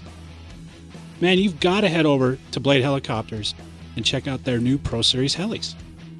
Oh man, you're right. That 700X looks like it's just the ticket. Well, I'm off to www.bladehelis.com to check out my next flavor.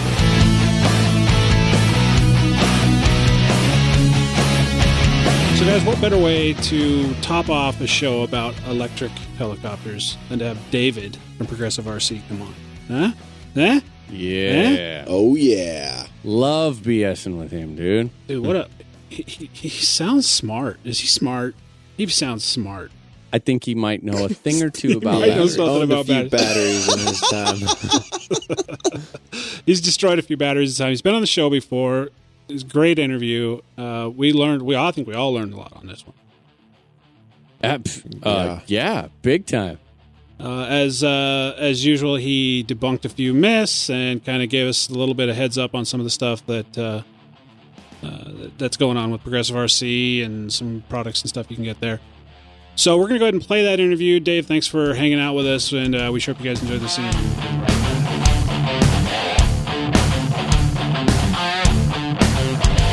So here we are, guys, with David Gray from Progressive RC. Say hi, Dave. How's it going, guys? See, I already messed it up, man. You already screwed it up, dude. I don't know. Maybe it's that. What'd you say earlier? Was that Northeastern thing? Maybe I'm actually from the Northeast. I don't know. Did Dave. you call me Dave already? I did, man. I says, "How's it going, Dave?" Ed? Yeah. Some people can't help it. I don't know what it is. You may be one of those guys, Dan. I think I may be. So most of our listeners that have been listening to the show for a while, remember you've actually been on before. It was quite some time ago. It's been about a year, I think. Yeah. And just kind of running back into memory lane, I think one of the most comments I got about that interview is when you dispelled the saltwater myth. Sure. Yeah, that's a big one there. That's probably the biggest old wives' tale in batteries. Yeah. So, before we get going, guys that are listening, everybody knows David Gray from Progressive RC, fantastic retailer of all your charging needs. And I just want to say thank you, David, for showing your support for the nation. We really do appreciate you supporting us the way you do, and we look forward to working with you for quite some time. No worries. Happy to be here and to support you guys. Y'all are some of the good folks in the industry, and certainly we have to look out for those people, and I'm happy to be here. We got David fooled, man. Did you guys hear that, what he just said? Yeah. We are good guys. Yeah. Checks in the mail. You said that just the way I wrote it, man. I like that. He read straight from the script, dude. Alrighty, so let's get going here. So, Progressive RC, we all buy stuff from Progressive. And if you don't, and you need some charging stuff, you give us an idea. I mean, you deal the whole gamut, from batteries to chargers to all the little bits and bobs, and for the guys that are looking for it, fully ready to go charging cases. Sure we do. We've got a custom department now that does some pretty cool case setups. We've got some neat things coming out of there. But our bread and butter, certainly the charging side. We do, charging setups for pretty much the smallest things up to the biggest things in the remote control. And also we service some other weird industries, some electric motorcycle and car industries a little bit. We get into some custom wiring and things for different companies there. Yeah, it's a fun business. We're always coming up with new products. We get to design most of our own things. We're all about little niche things. If something new comes out or people have a need, certainly let us know. We're happy to help out. Tell us, how long have you been at it with Progressive RC? You guys have been around for quite some time. It's going on 7 or 8 years now. We started with just one little product, which was a remote control transmitter replacement kind of knob stick for the remote for your transmitters there, and I think we're up over 1,200 products now. 1,200 products, and how many employees you got down there? Is it a big operation, or is it? Well, we're pretty tight knit, small operation. There's about 5 or 6 of us here. In fact, I've got a guy on vacation this week in New Zealand, making it hard on the rest of us. So just one being gone certainly makes it difficult. But we're looking to expand. Actually, certainly, if this might be a good shout out opportunity to the nation. If you've got some ties around Seattle and interest, we're looking to expand here and need some help. Anything in particular you're looking for? Oh, we've got all sorts of needs, but we have some shoes to fill. That's for sure. Okay. So you are, as you mentioned, you're in the Seattle area, pretty active in the local scene. I mean, I don't think I have not been to a fun fly all over the Northwest that I haven't seen yet. Certainly, we try to make it to the local area and help our folks out around here.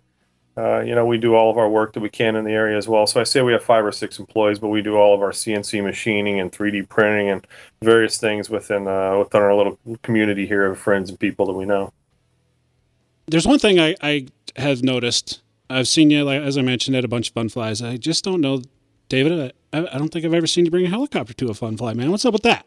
Oh, my skill level's not at the ability to go out there and show off in front of these guys. I do some flips and rolls and things, but you're not the first to comment on that. I've got a bigger problem. I used to drag them out. Not only 2 or 3 years ago I would drag them out, but now I don't even bother anymore because I just get so tied up the whole time I'm there. Get busy.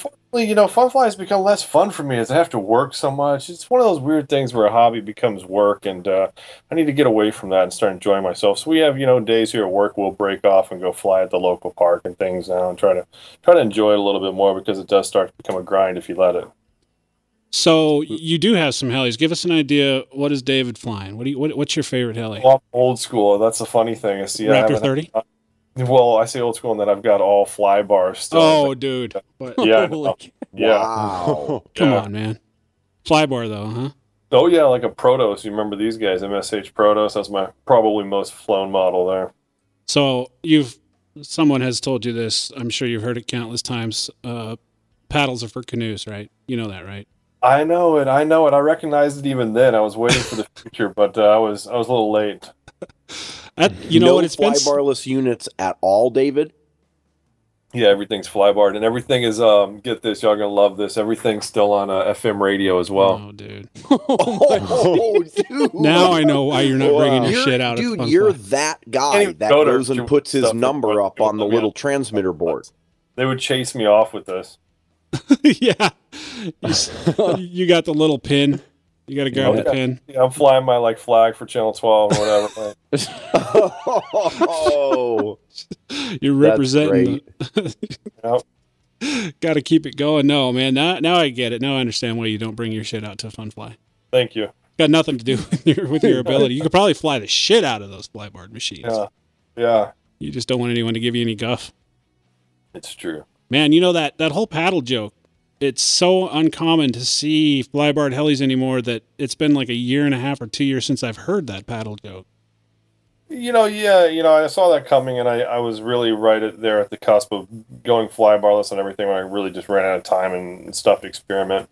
I've flown a few flybarless and played around with it. I just haven't had time to build or have my own here. All right.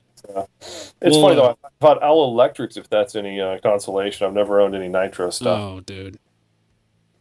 We're gonna have a problem. Man, come on, Dan. Yeah, he doesn't sell nitro fuel. I don't care, man. I think David and I are gonna have a problem. No nitro? No nitro, man. Oh, jeez. I'm done. No, let's talk about some of the newer stuff that Progressive has brought out, and something that really caught Nick's attention. I don't know if he's got any, and I'm not really an electric guy, so. The modular units that you're selling, the modular charging adapters. Right, yeah. Those are sick. Yeah, give us an idea what inspired that, and kind of tell our listeners what those will do for them. When I first started charging batteries and we had just single charger outputs, it became clear we needed to do things in series or parallel, and series was too dangerous as we started playing around with it. So we were the first to bring out these parallel cable ideas maybe 6-7 years ago, and those have been a pretty big, innovation, I think, that we brought out to the market. From there, we had parallel boards that others came along with, and we've come along with our own kind of as innovation upon that. The latest round of which is these modular types, which really have two features going for them. They have some polyfusing, which is like a cool material that as it gets current flowing through it, if it gets too much, it becomes amorphous and stops letting current flow. So it resets and forms a fuse there.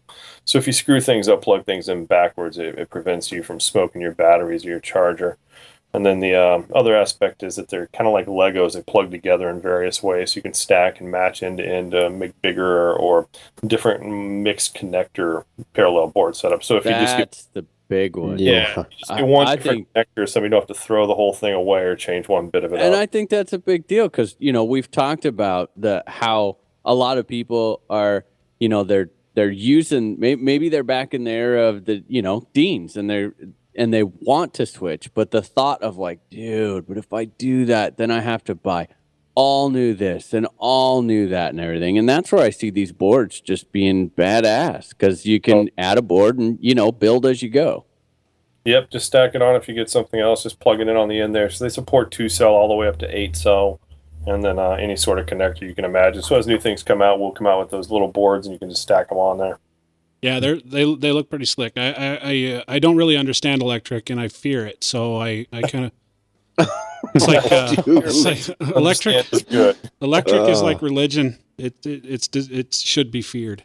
But that's where this kind of stuff is good for you, Dan, because it'll keep me from blowing myself up. Well, it's kind of dummy proof. I mean, I'm serious though, and you're not the only person. I mean, there are a lot of guys that are still intimidated by electric models, and when you get setups like this, it takes out a lot of that. Well, okay, so I can't plug. Well, but should I plug this in? And now I'm, just plug it in. If it fits on there, plug it in. Right. There's little strips on these things that light up red if you plug something in backwards, or if you take a full and an empty or do something dumb, it just lights up. It says you've done something wrong, so you move it. So That was pretty sweet. Like a few times where a person had this learning curve where they said, I've smoked my parallel board again. I don't know what's wrong. This thing's broken because I used it once and the second time it didn't work. And clearly there's some learning curve of using some of these products. This kind of takes some of that out of it for us, for sure. That's sweet. Let me relate a little. This is how adept at electric I am. The first time I decided to wire up my own custom power supply, as a lot of people are doing with the 212. Sure. I was so unsure of it upon plugging it in that I actually took it out into the middle of the street with a 100-foot extension cord and plugged it in. Are you serious? I am completely serious. That's the thing that shocks me the most around here, and I mean literally shocks me, is people will bring in things for me to check out or something, and I don't touch server power supplies like that. I've seen some really crazy stuff out there, and that's I'll bring into a point here. Those are probably the single biggest problems we have with failure of chargers is people using server power supplies, and one of them goes out in series or something and causes a spike in electricity, or just people having problems. I think that there's a real potential for danger in our industry for folks using these in ways that they're just not designed for. Yeah, it's a tough one. I mean, that is the battle. That is the battle of right now. I agree, and I see the incentive, on saving some money, and I'm all for it. I'll be honest with you. I bought 50 of these things the first day I heard about such a thing, and rewired a lot of them myself and gave them out to friends. But you got to be careful. You got to know what you're doing, and certainly there's opportunity there, but there's also a huge risk. And if you don't understand it, don't take it on. I've seen both sides of it. I've had a charger go. I've ridden the Lightning a few times, but people brought them by my shop, so that's all I'm saying. Well, and the thing is, people, for whatever reason, people get really bullish around electronics when they don't have any background, and I think it's typical in electronics that people, you don't see the voltage, you don't see the current, so how's it going to hurt me? I'm just going to follow the directions and do my thing. And yeah, I've seen and heard from people similar stories, David. It can be scary for sure. He's on his third power supply failure using server power supplies. He took out his charger a couple times, and he was just trying to find a simpler, safer solution to that. I mean, that's the sort of thing I get regularly. And it only takes a few times for people to really learn, but I just hope there's not a significant incident within our hobby where someone's injured. That's all. I want to talk a little bit more about that. I mean, can you give me an idea You say that they're taking people that are building these, they're having problems. Yeah, so server power supplies are not CE or UL or designed even for series operations, so they don't have independent grounds on them. So people basically modify them to remove or float the ground either by shrink wrapping, isolating one of the supplies, or combinations of different methods there to provide some form of protection. The problem comes up in a couple of ways. Either that modification is not done right, so whereby if you touch the case, you can electrocute yourself, or two, one of the power supplies fails or gives out, which is common at some point. When that does, it causes half a volt drop. So if it's 24 volts down to 12 volts or something, or oftentimes one of the power supplies still working will try to carry on that load, and there's a bad reaction within the charger as it does that tango there with the power supplies voltage changing. And it causes a lot of power supplies and chargers to fail that way. Now, have you noticed any efforts? Because this seems to be something that, despite, all efforts, it's not going away. I mean, right. I know, I hear you. Yeah, I agree, but it's probably not going to go away. Have you seen efforts on the manufacturers of the chargers on their behalf to try and help protect their own chargers from it? Absolutely. Certainly, GNC, the iCharger folks are very reactive to that and have been taking measures there. FMA is more conservative. Their chargers, in fact, will shut down and not try to do a Tango. And those are the chargers we work with the most around here. I can't really speak for other manufacturers, but certainly those two are aware of things. And really, in the end, the best solution would be a hardware type fix, which I think is also planned for future generations there to prevent this more capacitance on the input side of things to support shifts in voltage like that. Well, so David, one of the things that I always get asked along these lines is what's the difference between these cheapo server power supplies that you can get and sort of jury rig off of eBay and the ones that you guys sell? Because the cost to entry on those. To get up on this soapbox here today because it's not one I like to do. I mean, like I said, I've been on the other side and I certainly appreciate the value of it. But in a nutshell, the beauty of something that we would offer maybe is a single box versus two. So the problem with running two servers, which is often done to get higher voltage, is if one of them fails, it's still supporting voltage, but it's a huge voltage spike. And then it tries to compensate by doubling the current on that, and that causes a bad reaction within the charger, as I mentioned there. But the other really is that you don't have to do any modifications for the output that you're looking for, so you don't have to flow to ground or do any ground isolation. On one of the power supplies we'd offer, it's all taken care of inside, or it's a single unit where if you cross the terminals or lick your fingers and grab both ends, it just shuts off. Are they also more reliable, I'd imagine? I really couldn't honestly speak to that except for that they're new units. So the ones I'm talking about would have like a 3-year warranty from manufacturers, whereas, likely these server power supplies are $500 units initially. They're being sold for $50 now, but they came out of some, 5-10 year period of usage within a server farm where they worked for 24/7, during that period. Right. So it's hard to see what their reliability is. For their initial reliability was extremely high, or else we wouldn't have been selected for that application, or would we have been able to afford them. But they've had some sort of service life in them, which is unknown at that point. That's a really good point. I think people completely forget that regardless of where you buy them or what, or if someone's modding them and you're getting them, I'll tell you this. I mean, as a company, as an insurer company, we certainly couldn't offer that product. It's both used and modified in a way that's illegal within all U.S. standards of commercial sales. And I don't mean to harp on other companies that offer such things, but certainly it doesn't meet any CE, UL, any ratings for electrical safety that have been published in the U.S. Oh, tough one. God, that's a tough one. It is. For those guys out there like me that are, if it weren't for friends of mine that I felt had a good grasp of how to do this, I probably wouldn't be messing around with it. But if you're out there and you're concerned about it, a few extra $100 is a small price to pay for a little bit of safety, a little bit of peace of mind. Yep. Some guys are going to see it that way. Some guys are going to see it the other way. And then that's the nature of a hobby. I didn't mean to get off on the soapbox. That's all right. No. But If it's $250 for a power factor correction single unit that does over 1,000 watts, it's half the size of one of these server things. It's, safer, more reliable. I think that's a better solution for many in the end. I'm not here to sell those things, but honestly, I have been concerned for years, and I've talked to many about potential safety concerns about that, and it is a legitimate concern, I think. Yeah. Yeah, absolutely, dude. Absolutely fair.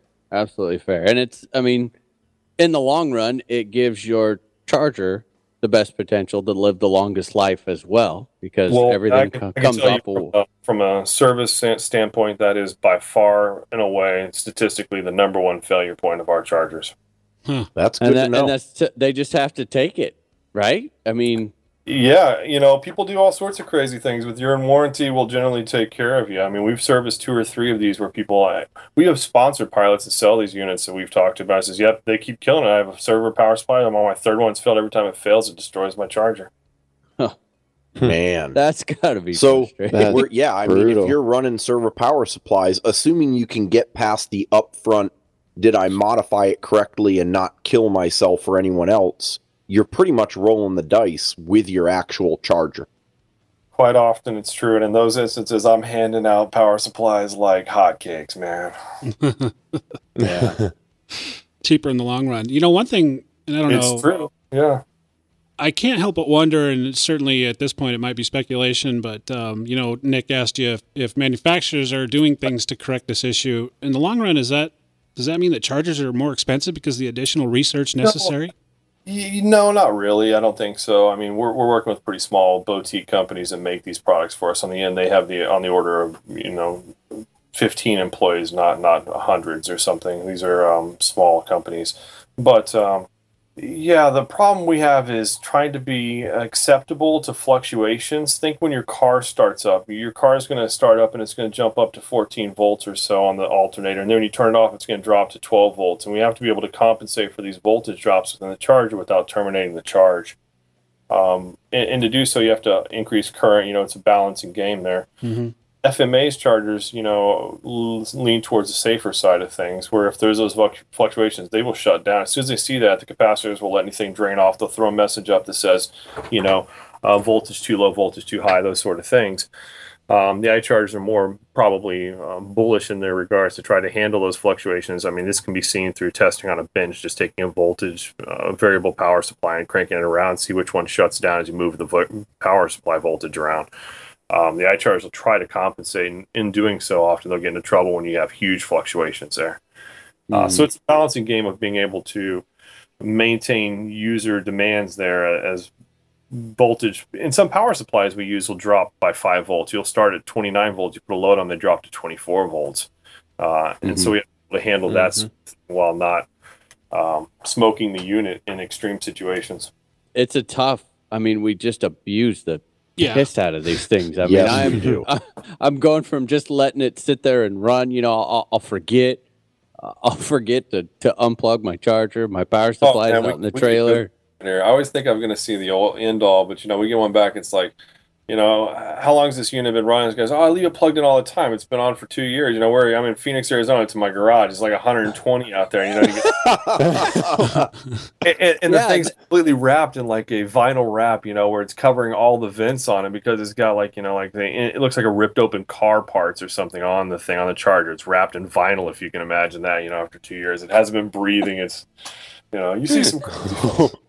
It is tough. We put them through hell. We drag them out to the field, and then all of a sudden it's absolutely nothing, just sitting there running, and then everything's, wide open. You got the thing just cranked to the max, absolutely possible, running off of a sketchy power supply that's ran by a generator that is, just gasping for its last breath. And it's a bad chain to be a charger at the end of that. We definitely expect a lot. Yeah, definitely. It's on the shit end of that stick. Completely agree. I want to talk about your charging cases, and I want you to kind of give our listeners an idea. You offer a lot of different charging cases and very nice charging. And I want to remind our listeners too, and we've also, just again, thank you, because as you remember, Dave, you gave us a charging case a while back for a contest that we had, and it was a fantastic one-of-a-kind charger case that one of our listeners got. And If you're again, going to get all gushy here, I'm going to start blushing and have to go. My turn here. The sales pitch for us or anything, but certainly we like to support the nation, and we did a pretty cool custom case for you guys with some glowing stuff here a couple years back or a year back. yeah, it was quite impressive. And I remember the picture that won it was a photo contest, and the guy who won it actually flew a AP machine into a power line. Yeah, and it looked like a burnt, dead rabbit. Lost it all. I remember that. The carbon blades were like drooped over like delaminated. A dead rabbit. Yeah. So let's talk a little bit about your charging cases. I mean, what do you got? Good range now. Again, kind of like our first product, we've expanded. We started with one case, which was like a medium-sized sort of setup, and we've moved down to a couple sizes and up to some really big ones now. So we have 5 or 6 sizes now, ranging from our Neutrino up to the big guy, the Nomad, which is like a briefcase or large briefcase size. And we've got some little stands that they attach to and mount up on, so you've got them portable and have a place to work on. And they've become really popular, taken off. It's kind of a need that I had or recognized there, just lugging all this gear around. You've got all this mess of stuff that everybody's an eyesore, and it's part of the mess of electric. And if you can condense and clean that up a little bit, it makes it more appealing and easier to work with. I mean, I'm looking at the Nomad XL dual power line, 2,000 watt combo. Good God. We got one right now where we're putting 2 2,000 watt power supplies in there. We've got, RGB lighting with remote control around the top. We've got black. Where do you plug that in at? I mean, what's going to run that? Yeah. 6,500 watt generator. That's not uncommon. You'd be surprised the amount of folks running around with 6,500 watt generators. I don't know what they're doing with these things on part time, but they've got some big, or even 220 volt. Man, power in a small city. All these things will plug into 220. So if you've got that luxury as well, it works there well. Yeah. That's it. You know what? That's a really good point. I never thought about that. We're at the point now where a lot of people that have these setups will have to look for 2 outlets in their home. So we'll run 2 different plugs off of them, where people have a thing going in their kitchen and one right over in their dining room.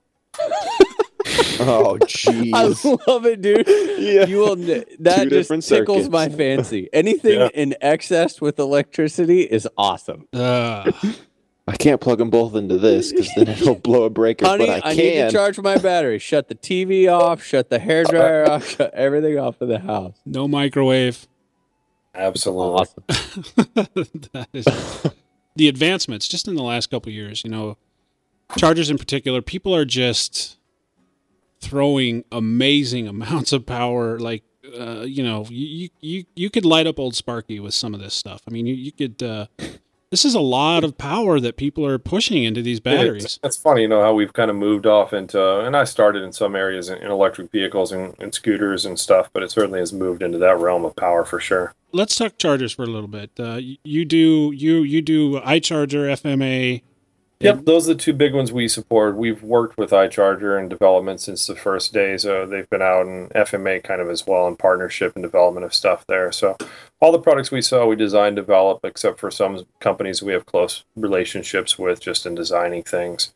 Good time to mention probably iCharger's got a new one coming out here next week, which probably hasn't been announced yet. It's the iCharger 406 Duo, so we'll have a new one.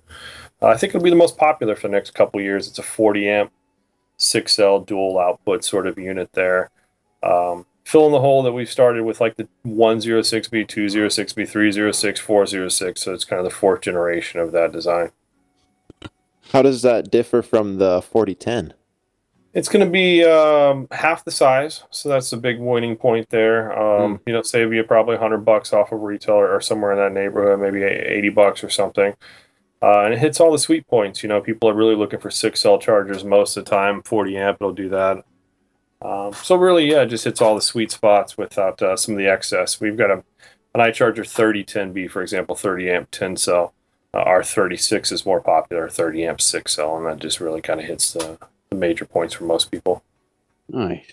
So if I was to go to the field and David was out flying and I was going to take a look and you didn't have Channel 12 radio flying on your back, you could come close enough, right? And I didn't have a CB radio that I was trying to screw with your signal. What would be in your charging case? Oh, I've got my own. I built a couple years back. I've got my own case that's got all the, all my AMA stickers all covered over it, and it's all made out of wood inside, so it's all handmade wood stuff, stained and done hand. It's got a whole suite of iChargers, so it's got a couple of different sizes in there, but it's pretty versatile. That's what I've got is different charge leads and things to handle everything from small, think MCPX stuff all the way up to 600 size. Extremely custom case. Oh yeah, it's got multiple USB outlets and AC strips internally and things where you could plug in other things to it. It's kind of it's been what a test. about LEDs, dude? You got any lights? It's got dimmable LED bars and stuff. Dimmable. Oh yeah. Pimp my charging case. Yeah, it's kind of over the top ridiculous. It'll blind you. That's freaking awesome. Does it have its own theme song? Does it play MP3s? We built a few with speaker systems and theme songs and different lighting programs and things. We've had Arduinos in there that have custom lighting cycles and different remote programs and stuff. Recently, we're looking into hydraulic. That's great. Some things here. We've got some different linear motors we're looking at using there. That's awesome. That seems over the top, man. There's people that want these things that have a need for something a little bit different. And we like to keep it interesting. We do a lot of cases around here that are pretty mainstream and standard. So when we get requests for people that want to do something different, we like to accommodate those. Well, it's kind of what the hobby's all about too, Dan, right? To a certain extent, being over the top. I suppose it is, And no matter what the sort of the product area is, there's someone out there that's going to find a way to make it over the top. So there you go, 6,500 watt generator with lights and a boombox attached to it. Man has this weird tendency that if you give them anything, they'll take it as far as they can. Whether it's a stick and a ball, they'll take that as far as they absolutely can. Whatever it is, we just have this need to go there. I want a charging case with a kegerator. I can do that for you. Give me a call offline, Dan. We've already thought about it. We've got the plans drawn up. We're waiting on you. Oh, that would be fun. That would be a lot of fun. I don't know how much flying I'd get in, but it'd sure be a nice charge. I could let everybody else charge on it while I was using the kegerator. That would be what I'd do. Let's talk about charging misconceptions, because these guys, Nick and Justin and Jesse, these guys are all about the electrics, and there's a lot of guys out there like me who kind of just follow their lead and don't really know the ins and outs of what to do. We kind of do what other people tell us to do, and I would imagine that you talk to a lot of guys. In fact, I know you do. I don't know, Nick and Justin, Jesse, David actually got. Could you imagine? He actually got Ed all set up with charging stuff. That must have been a very frustrating undertaking. Yeah, that's impressive. A daily deal for me is waking up and talking Chinese and dealing with things over there, and then possibly, working with Lockheed Martin on different things, to working with, customers on things. We see so many varieties of skill level and knowledge and range of projects. It's astonishing in a day. But it keeps it challenging and interesting, trying to break it down on different levels to different people and kind of bring them up on the curve that is electrical, knowledge there. What do you find is the most common, I guess, rookie or newbie mistake when it comes to charging?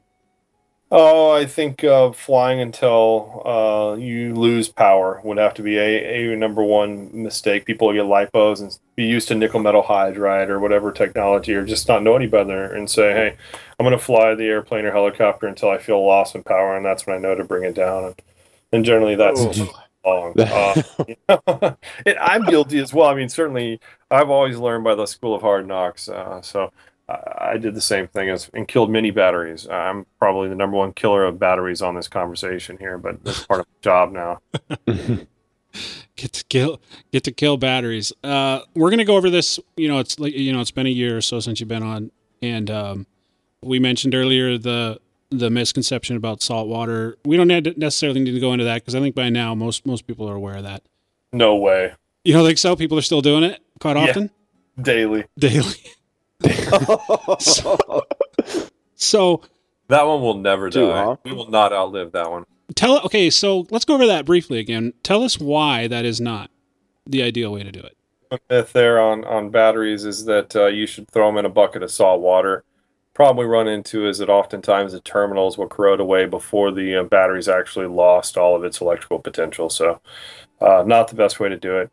Connect that thing up to a little resistor or taillight bulb or something of that nature, let it drain down, and then just twist the wire leads together and throw it in the trash. That differs significantly from what I've been told. I've been told you're supposed to use an axe. Yeah, that's I what we prefer heard. the redneck methods if you can accommodate them in your area.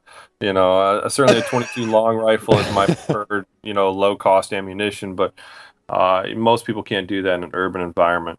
My buddy Ed, he found that the 22 just wasn't cutting it. He went with a 357. Son of a... Wow. That must be really cool. Yeah. He wasn't impressed with the fireworks that he got with the 22. He needed a little bit bigger. You must be working with some larger cells, larger packs there, probably. Give me what started the whole saltwater thing? I mean, what is it? Just the salt water is supposed to neutralize the acid? I thought it would work. It's one of those things probably where somebody says, it should work if you put it in there. It'll move electricity through the electrolyte mixture eventually.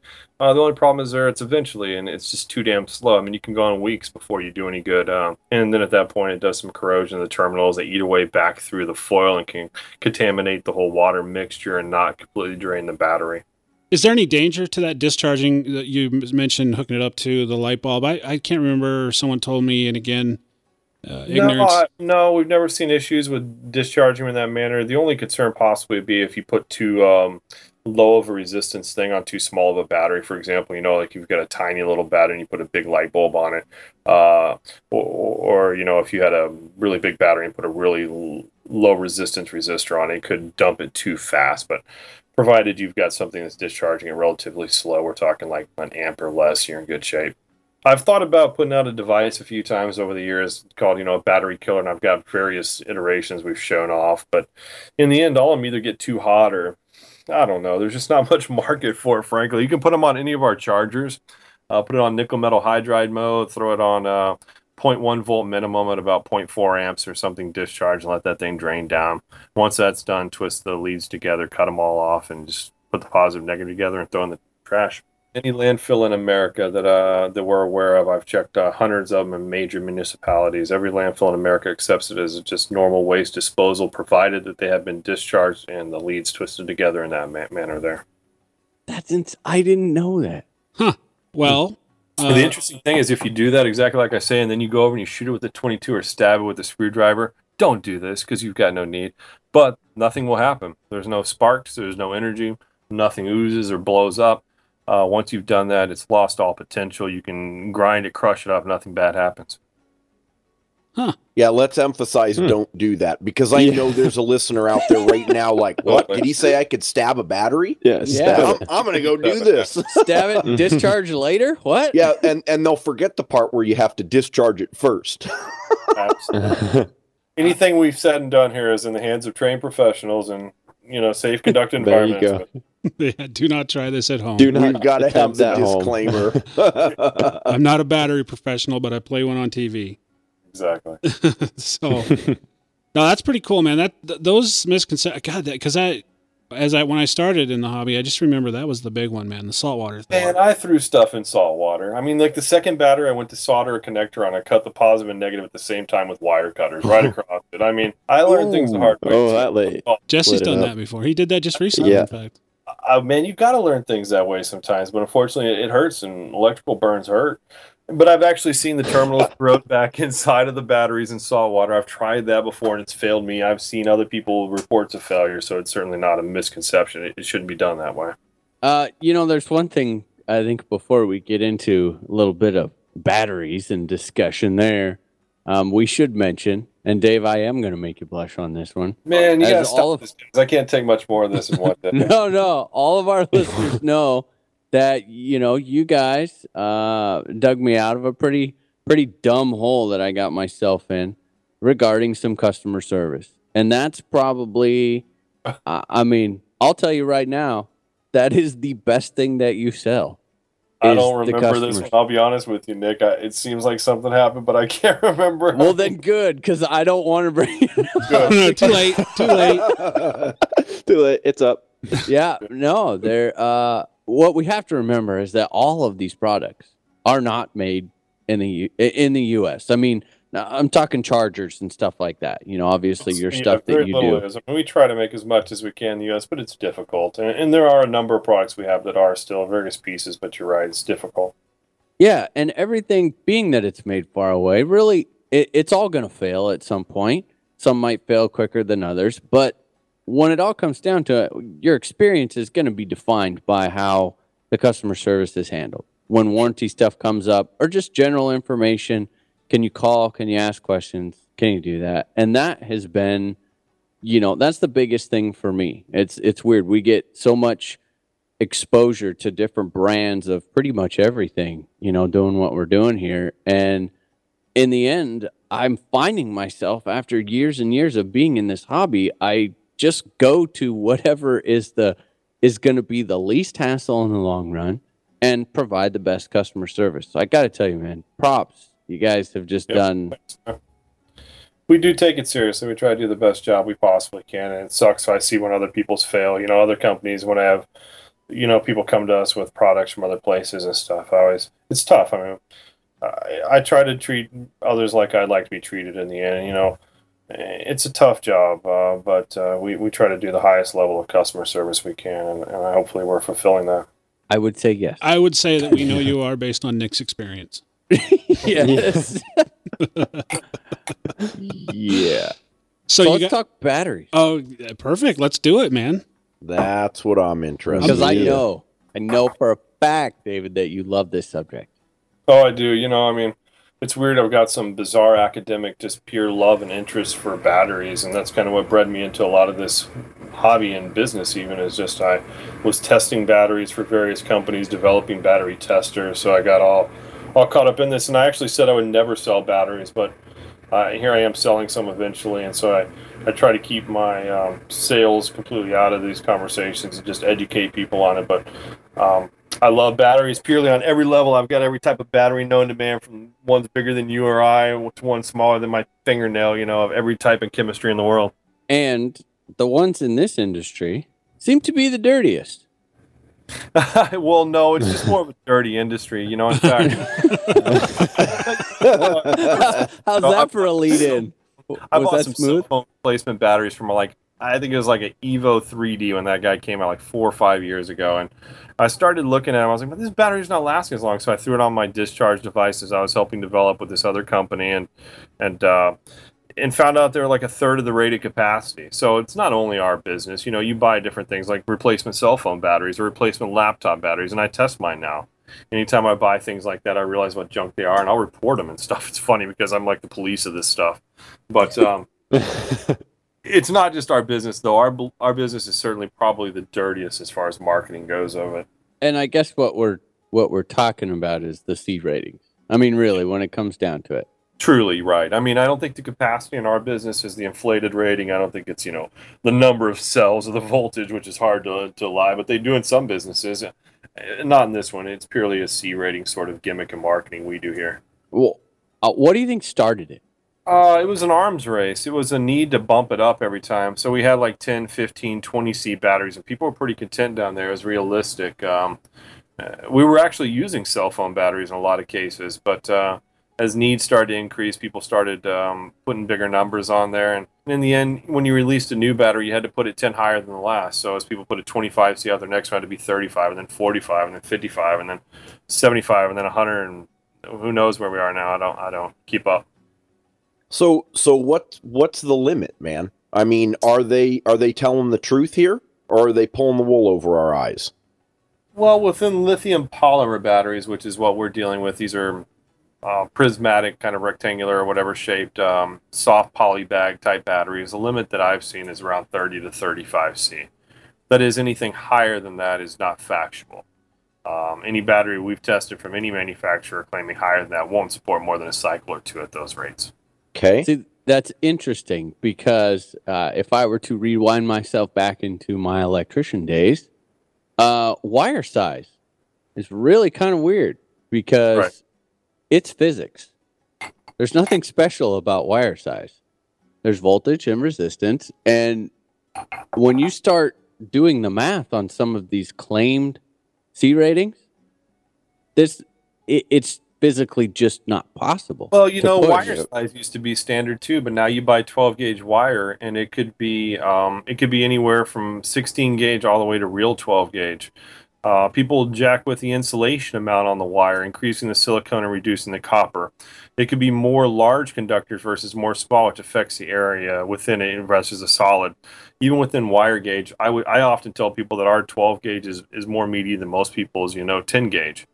So people say, hey, 10 gauge wire fits all day on my connectors. Our 10 gauge won't because it's standard. It won't fit in your connectors. You've been getting cheap 10 gauge wire. Yeah. Yep. Yeah, so C ratings, they got into this arms race, and unfortunately a lot of people just bought into that whole thing, and now we've been told for 4 or 5 years we should jack up all of our ratings and change them. All of our stuff we've graphed and tested, hundreds of cycles to verify what C ratings we published. The basis initially with C rating was that if you discharged it at that rate, it would provide 80% of its capacity. It wouldn't exceed a temperature, which was a very sane temperature, like 130 Fahrenheit. You could do this for a certain number of cycles, continuing to meet that specification. That's how we determined the C rating. People started to screw with each one of those things. They said, it can go up to 150 instead of 130 for me. That's fine. My batteries can take it, whatever. I'm just fudging the numbers. And they said, okay, 60% capacity is fine instead of 80%.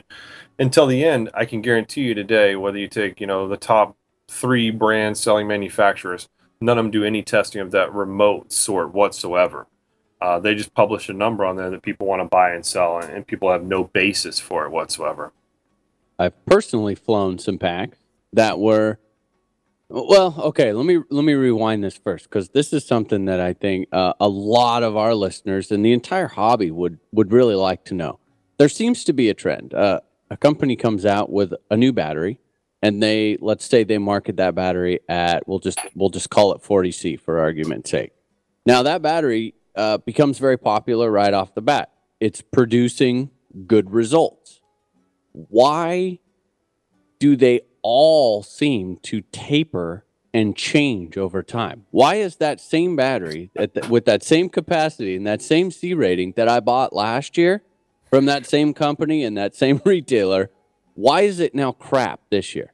This is a good radio program because it puts me on the record for things I'm usually off the record on, or just talking about reality on. I mean, I said I would never sell batteries, but I had a relationship with another company in Austin who wanted me to test batteries for them. So we tested batteries from, a dozen different manufacturers. I knew the 30 different manufacturers of batteries in the world and worked with all of them. And so we tested all these batteries for life cycle and various other things. It came out with one manufacturer in the end that we've still supported to this day.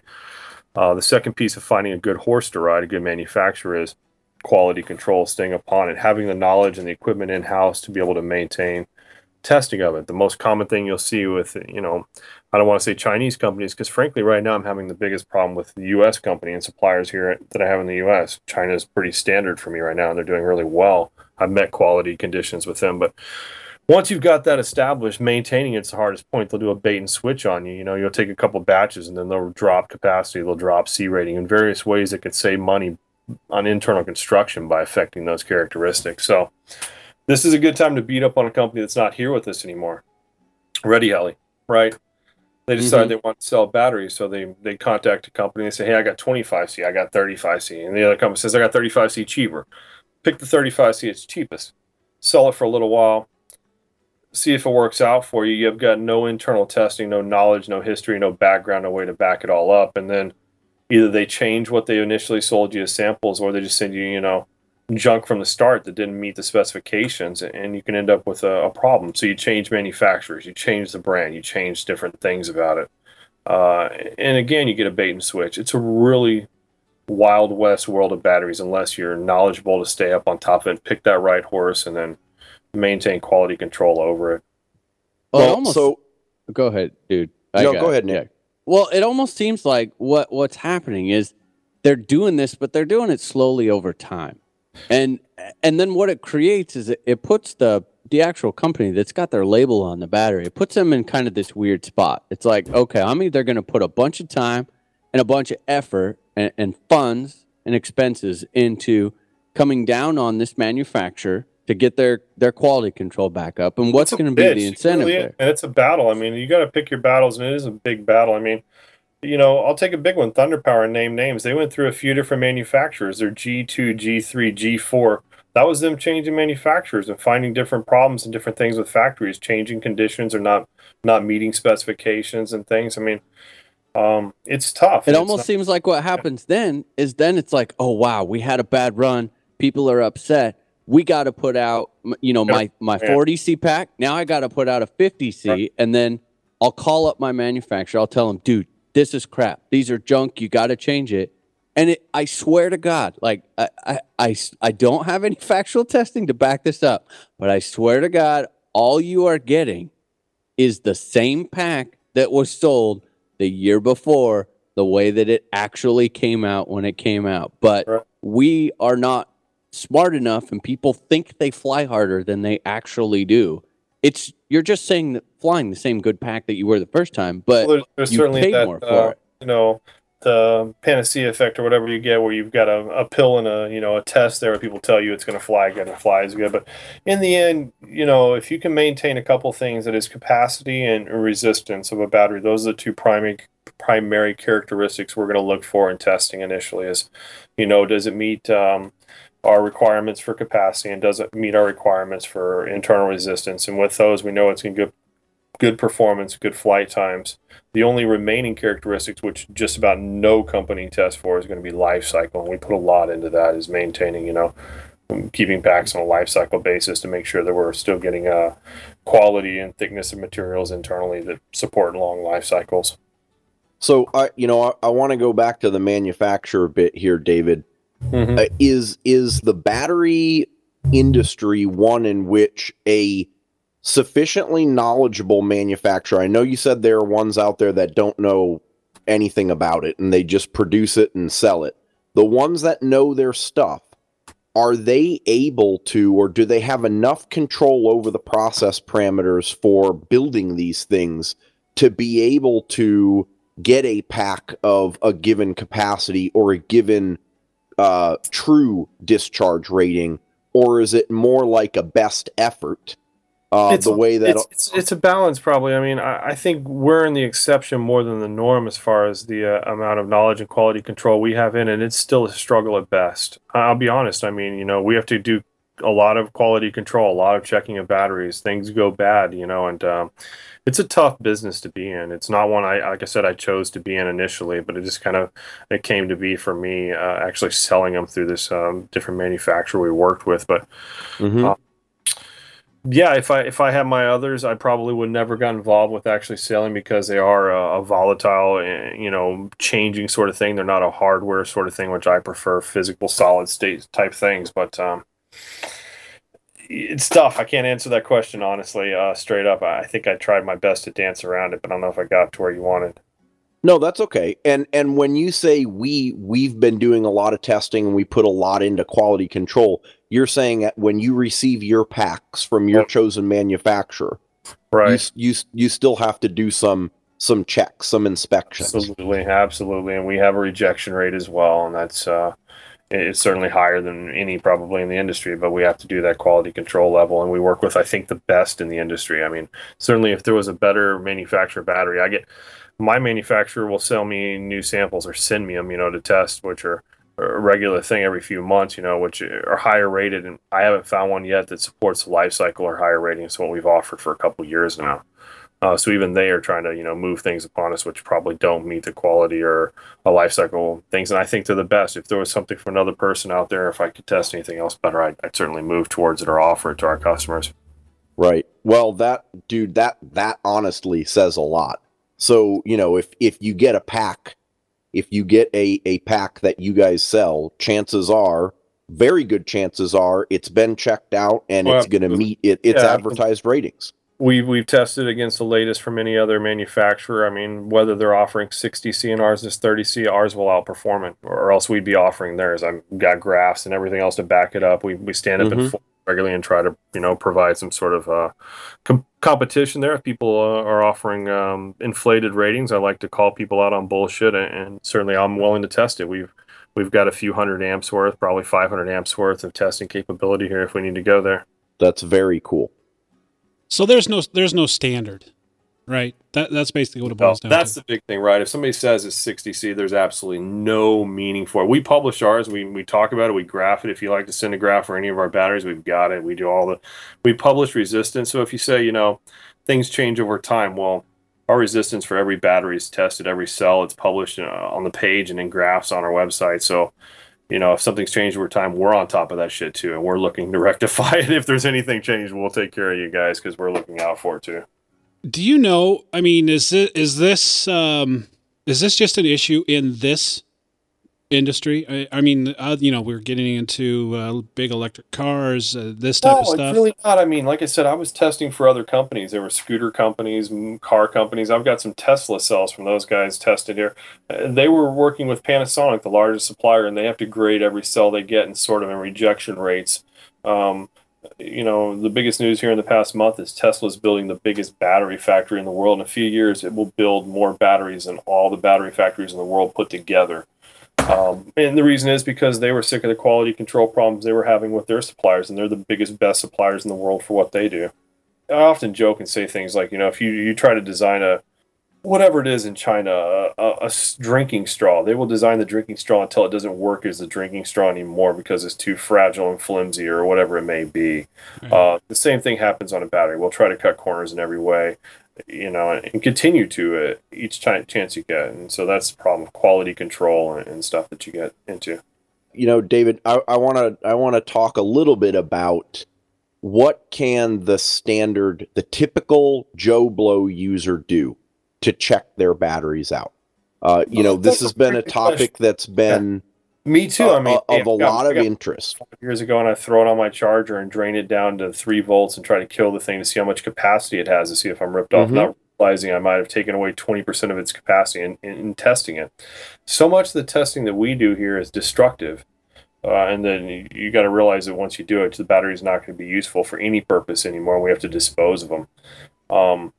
What's reasonable for a user, not capacity testing, it turns out. You don't want to cycle a battery. Anytime you do that, you're taking away life from the battery.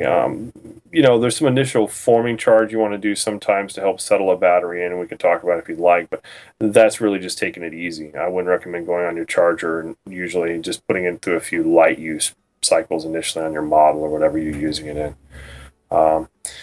Okay, and actually, that's a good topic. I do want to get back to that, but before we move on from that, I actually recently picked something up from you that everyone will know as an ESR meter. Right. And I did that because that is probably a more common tool, next step up from using the internal charger capabilities that will tell you cell IR, cell resistance, to give you a little bit more precise of a reading. Can you talk to us a little bit about that? What does it do? What does that information mean to us? That sort of thing. ESR is a funny word, but a term, but it's equivalent series resistance. Forget all that. It's just the resistance of the battery. Imagine that if you tried to pull energy out of that battery, it won't let it all go quick. It's going to heat up in the process like a resistor. And so it gives you that resistance value of how much it may heat up as you try to pull energy out. And that's really what C ratings are trying to get at there, is how much can you pull out safely without heating up the battery too much. It's what we use, at the factory or something in grading the cells. It's done a little differently there. It has some complicated AC circuit that's pulsed through it, and it checks it a different way. And it gives a different value, frankly, and maybe a whole different number. ESR or series resistance values are not comparable maybe between different devices that measure them, say, a $10,000 laboratory machine that uses AC circuit pulses, or the ESR meter you're mentioning, which is designed by a gentleman named Wayne Giles in the UK, or the Chargers one. They have different loads, different ways of measuring it. But it provides a really good indication of the ability of a battery to perform in your load. So a guy may say, hey, if this resistance isn't under 10, I know that this thing is not going to give me the oomph I need in my helicopter. Where another guy says, all I need is 15 in my foamy airplane. So you start to develop an idea pretty quickly of what resistance or what value you need to be able to give you the power you need in your application. Right. And so what you're basically saying is the measured value is extremely sensitive to the method used to make the measurement, as well as, from what I understand, the measurement environment, the conditions. Totally, the temperature. The next two things are probably temperature and capacity. So if you had a 2,000 milliampere hour battery and a 4,000, the 4,000 would have half the resistance. You kind of know that you can pull twice as much power out of a bigger battery or something, but it should also have half the resistance if it's an equally good battery. And then also a temperature can have a big swing on things, which, we're seeing more and more. I've had a few calls today even about the RC car community. These guys are on the extreme edge of things often, and they cycle a battery right before they use it. Not recommended, but they do it to bring the resistance down to get the battery warmed internally. They're not allowed to externally heat a battery within their competitions, but they've learned that by cycling the battery or something, they can warm the thing up a little bit. Much better done by putting it in your pocket or on the dash of your car if you could, probably. But sure, in the end, it changes the temperature by 10 degrees, which can have a dramatic effect on resistance as well. Can you talk us through break-in? I think there's a lot of mystery surrounding that too. Do we break it in? Do we not? How do we do it? Amongst experts, I mean, people talk about some special chemicals and things that needs to break in and all this stuff, and even experts disagree on what's really taking place during some initial forming charge periods. But the best thought is that people like to think that all these little electrons have to find their happy home, and they've got to get embedded in this matrix, and they have to move back and forth a couple times to find their happy homes. But without getting to green, peaceful field theory out there, I just got to say that it does do some benefit. It can reduce the internal resistance over a few cycles there initially, if you take it easy on the battery and do a few gentle charge-discharge cycles. I say gentle, like 1 to 10 C, somewhere in that range. Anything much beyond that can kind of damage the IR during those first few cycles. Okay, so breaking it in the heli by throwing it around a little bit is probably not advisable. A little bit's fine, yeah, man. The idea is just not to really abuse the thing and to and to really beat it up right off the bat. That you can have some benefits to the battery both immediately and long term if you take it gentle the first few cycles. Yeah, I got to tell you, that is harder to do than it sounds. Because once you get that baby in there, man, you just want to beat it up. You've got a new battery that may have like 2 milliohms per cell resistance, we'll say. You may slowly do some cycles and bring that thing down to something like 1.8 milliohms. And it may stay at something like 1.8 over the next 50 cycles then. It's not going to go down any further. And then it'll start to creep up back to 2 and then back up to 2, 2, 2, 4, stuff like that, right, over the next 150 cycles. Now, if you didn't do the break-in, it may start at 2 milliohms. It'll creep up to 2.2 during those first few as you abuse it and not break it in. And then it'll slowly start to creep. So you can see it has a longer, lower resistance life if you do some initial weaker forming. It's not dramatic. It's significant, but it's not night and day. Right. We're talking something to the tune of 10, maybe 20%, depending on the pack. 10% is probably the range we're talking, right? Okay. Do you do that, Nick? Good to know. Do I do that either? No, generally not. I mean, when I think of break-in, I'm not going to just go abuse it on my helicopter the first few flights. I'll be somewhat gentle. I mean, this isn't rocket science. This is people still trying to figure out what's happening inside of a black box still, essentially, too. Yeah, that's what I do. Yep. The main thing I do is I take it easy, but I 100% make sure I do not over discharge the battery. I go down to like 3.9, 3.87 a cell on those first 5 cycles. That's just as big, if not more important, as don't take it too low. Stop at 60 to 70%. Don't take it all to 80, 90 or something stupid there the first few runs. What about the charge rate? So now you've flown the battery, you only took out 60 to 70%, but now you throw it back on your charger. Let's say the pack's rated to charge up to 5C. Do you go ahead and charge it at that 5C in those first couple cycles, or do you take it a little bit easier as well? The jury's out on that. I've got some very educated folks that still say, hey, I only want to do 1 to 3C, and sometimes I'm feeling superstitious, and I will as well, but I've seen no evidence, and nothing we perform can conducively say that there's any benefit to doing it at lower charge rates for low-resistance modern batteries. That is, hitting it at 5C during those first cycles, we haven't seen to have any negative effect. But out of superstition, it can never do harm to do things slower. So I'm even guilty of that from time to time, even without any data to support it. So it's tough to get away from that. Okay. But like I said, I've seen no data support it, and so I commonly advise it. I do it on some packs, and I haven't seen any negligible, effects. I can't tell the difference between one done at 1C and one done at 5C for those charge cycles. So that brings me to my next question, David. Over discharging, man. The dreaded LVC alarm that goes off for you on your ESC. What's that do for us? I mean, do I completely destroy my pack with one over discharge? Does it take a couple? What's the situation? It's tough. I get those calls a lot too, or referred over to me where this one today was, I've got them in, they're like 1.5 cell and 2.5 volt, or 1.5 volts and 2.5 volts per cell on a few of these, It's tough to say because we do a lot of, like I said, abusive, destructive testing here. We got to take things down pretty low to get ultimate capacities and things. So in doing so, we start to realize the limits of technology a lot too. So I'll take this gentleman's example. He says, okay, they're like at 2 volts per cell. I said, well, you can likely bring them back. There's methods you can put under nickel metal hydride, get the voltage up, and then change it over to lithium, being careful to monitor stuff. There's a 10% chance of fire. There's a 20% chance you'll get back 80% usable capacity on that battery, probably based on my experience, on things. So it all becomes a balancing act between risk of trying to rejuvenate the battery, potential reward of how much life is going to be in that battery if you do bring it back, and all that sort of stuff. And then time involved, frankly, in a lot of these things. If you have to go and charge each individual cell individually and not through, a standard charge process, it could be time consuming. So if it goes much below 3 volts per cell, it's damaged. It's damaged significantly, for sure. It's not like just smoking a few cigarettes or something. It's like a pack a day for 10 years. Okay. That's what I try to 3 volts per cell? So much of this is like smoking and cancer is the only analogy I've ever been able to come up with. Like somebody says, hey, I took it down to 3 volts per cell. Is this thing permanently fucked? And I don't know. I can't say. I can only say it's like cancer and you've smoked some in your life and the pack's got some damage from it. I don't know how much. Sometimes you'll just have to wait and find out. 90 and you can never get cancer. You can beat this pack up. And some of them are going to die the first time you do it. Shit.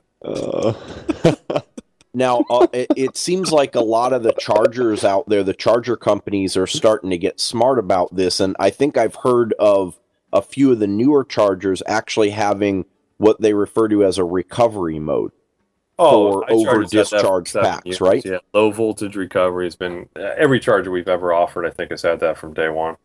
And does that actually help?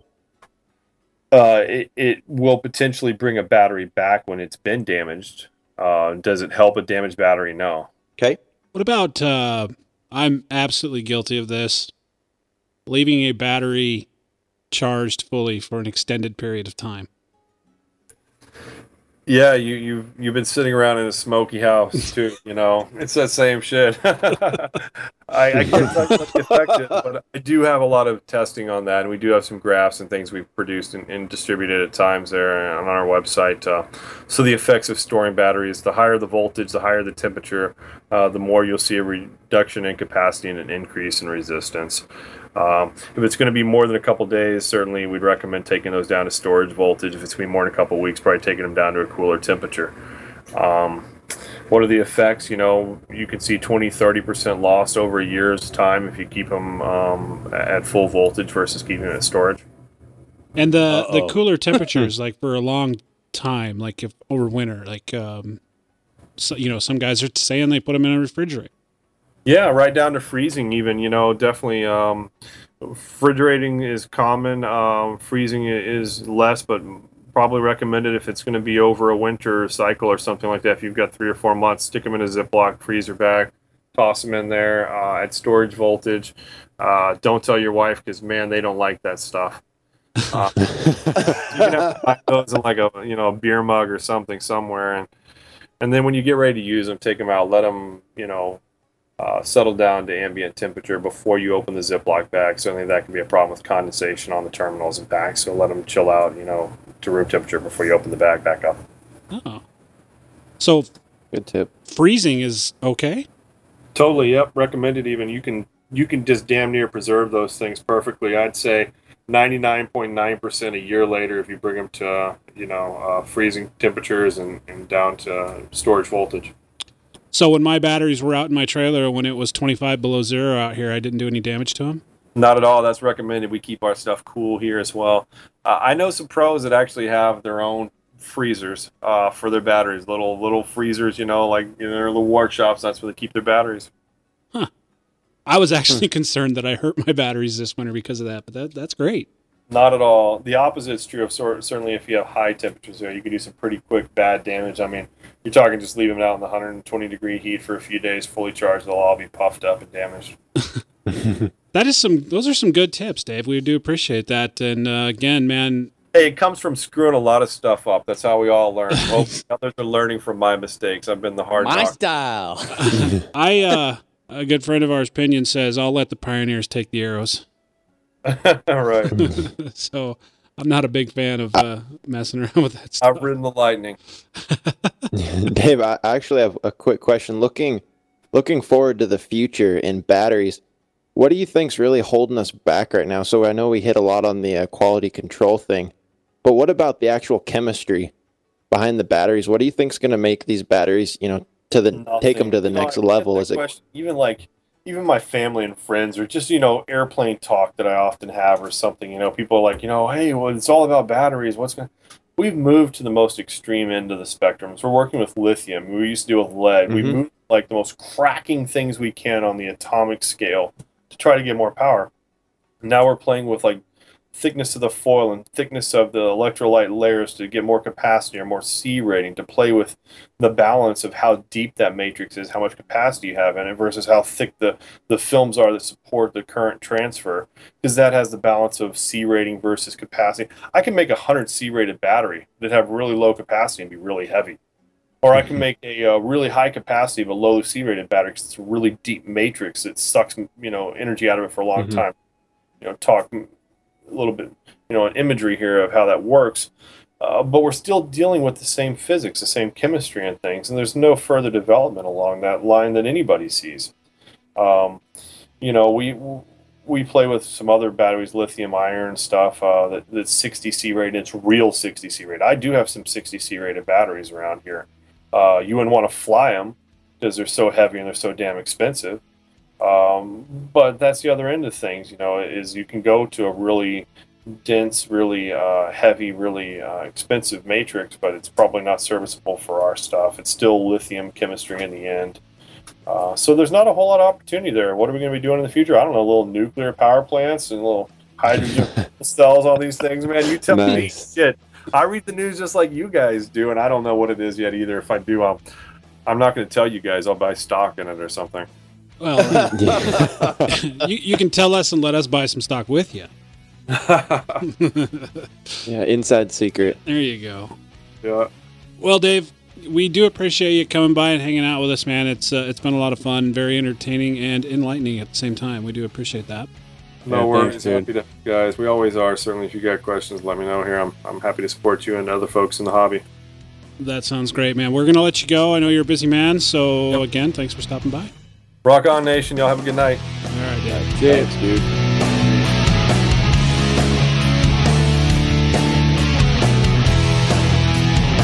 BK Servos offer a value not yet seen in the industry. For less than $100, you get a super fast servo with plenty of torque.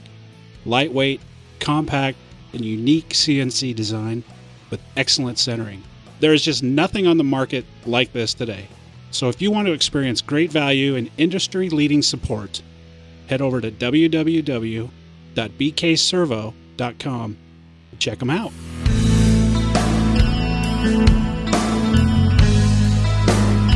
What can we say? Love it. Learned a lot. Guy. You know my favorite thing? Huh.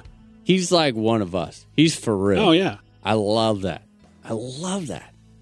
Yeah, it's refreshing, isn't it? Because he's not, you can just tell that he's just he's being himself and having a good time, enjoying the hobby and doing his thing, man. I mean, it's nice to just hear someone plain talk it. You know what I mean? Yeah, totally. So again, Dave, thank you for coming on. Oh, man, I'm sorry, dude. I swear to God, I'm never going to get over that. Seriously. I don't know, man. Dave. It's David. David. from Progressive Yes. RC, man. Thanks for coming by. You know one other thing we forgot? What's that? To say thank you. You know, we talked, obviously, him supporting the show and everything, but let's not forget, Oh, yeah. dude, he's sponsoring our fun fly. That's right. Oh, I mean, You the an man, official, Dave Id. way to go, David. David. Second annual RC Heli Nation Fun Fly, and Progressive RC is our first sponsor. Thank you, sir. We are much appreciated. Absolutely. It's yeah. it's great to see his enthusiasm for what we're doing and supporting us like he does. It's fantastic. So, Funfly, I think it's what is it? June 27th, 8th, and 9th? Did I get the dates right this time? Dude. Did I not get the dates right? Really? Gosh, Every week. Oh, Yes. Yes, you did. June 27th through the 29th and the evening of the 26th. You can show up starting at 5 p.m. that's 3 weeks in a row that I've got it right. I just want and had to question you always it every miss time. the Thursday night bit. Well, though, that's dude. because I don't even know if You I can know? get there Thursday night. So I can get there Thursday night. Yeah? Yeah. It's legal? Yeah. All right.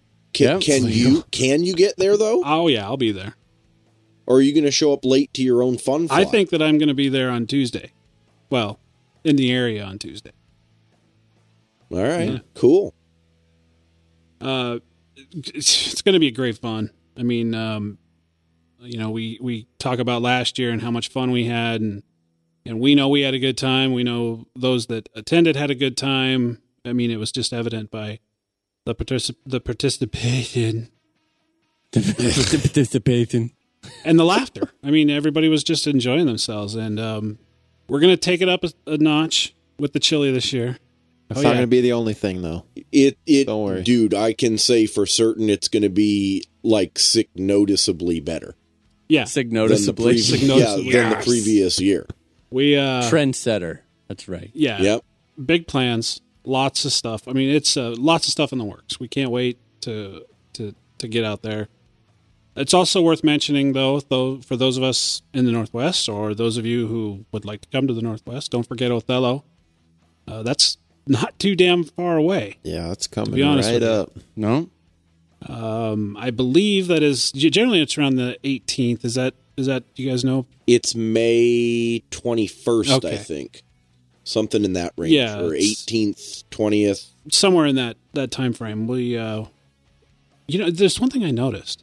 I don't even think our event is on our calendar. Did you guys notice that? No? No. Dieter. Gonna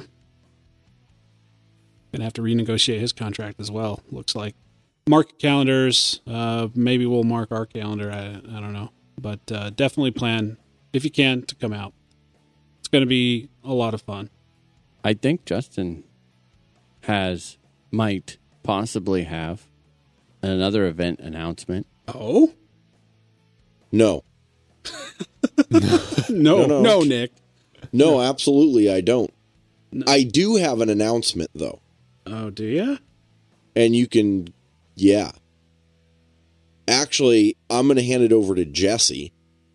Because, dude, are you guys telling me that you forgot this announcement? Oh, no, I didn't forget. I was going to Do be we bringing not it know up. what we're talking about here? Remember that I think we were going to give sort of Something. like Oh a my hit God. away. Yeah, it's been a couple weeks. Oh my It may god! have Really? been like a, What like was that for the kit? citizens. I'm so off my game tonight. Oh, I Holy can't. crap! Yeah, dude. I was going to bring it. Oh my. Remember the Garbin 570? Oh, Yeah. we would have had so many pissed off people had we forgot to do that. But Yeah, Yep. I have a that's note the right event here. I'm announcing. that is, I cannot believe I. Well, then let's Let's get on with it. Let's let the Now, do Compass we have Boy a make drum it. roll here, or can we edit in a drum roll, or some like dramatic music? I will come up with something. So Elevator music. elevator music. All right, Crickets. Jesse, Hold on. you the man. Read to us live the winner chicken dinner. There's going to have to be a dramatic pause here. I'm not there yet. A I just said big hold dramatic on. pause. All right, guys. So here we go. Let me load up. So here we have the list of every single person that has signed up as a citizen of the nation. First giveaway. The first of many. Yeah, First of many. Oh yeah, we are. I'm gonna pee myself. I know. I'm excited. Who's going to win? We are Pick just me, getting pick started. me. Carbon 570. All right, I'm going down to the random number generator. Winner, chicken dinner. Here we go. Click the button.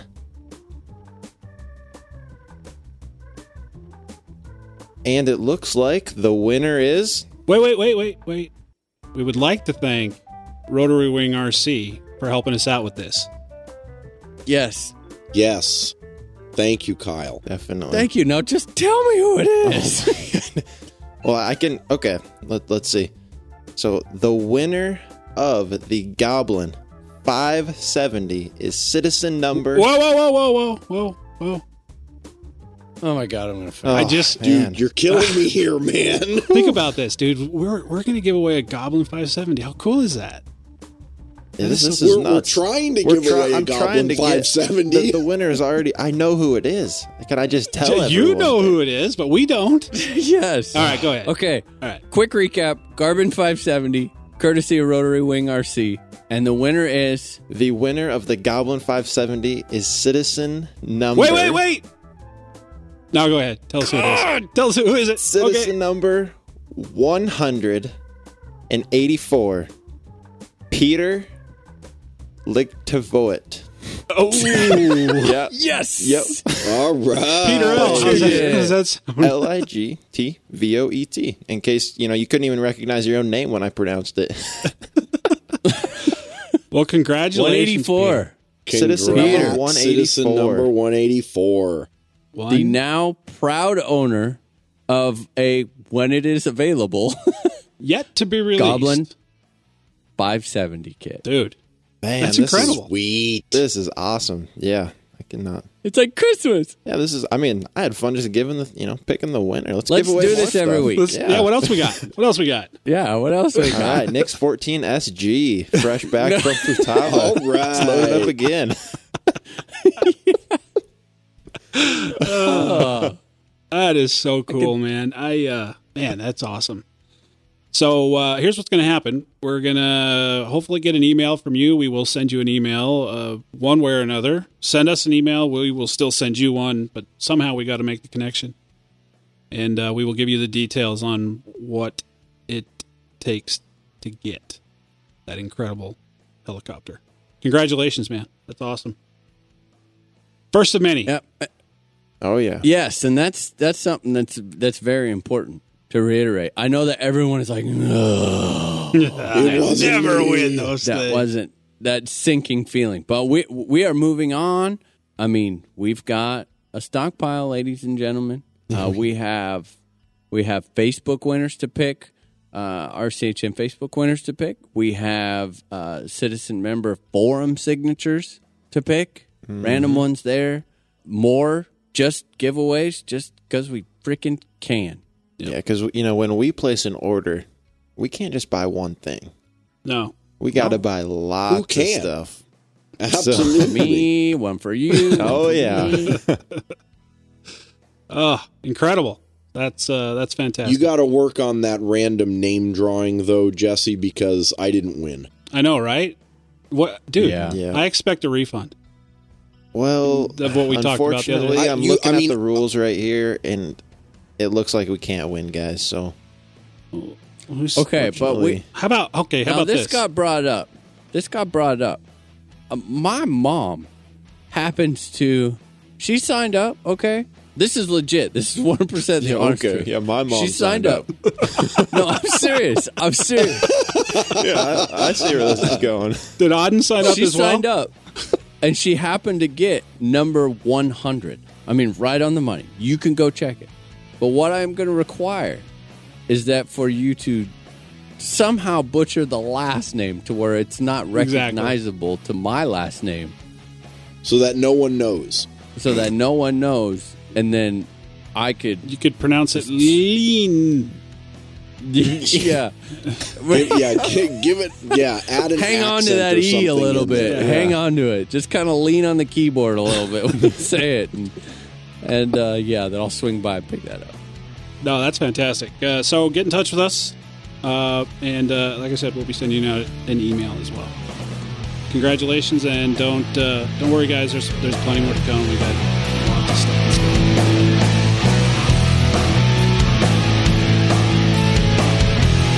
So, Justin, I mentioned earlier in the show that we were going to have kind of a, we were talking about maybe doing this in the news, but we're going to save it for the end of the show. And we have with us now Quinn Kurtz. He is with RC Fly. What's your position there at RC Fly, Quinn? Hey, Dan, I'm actually general counsel.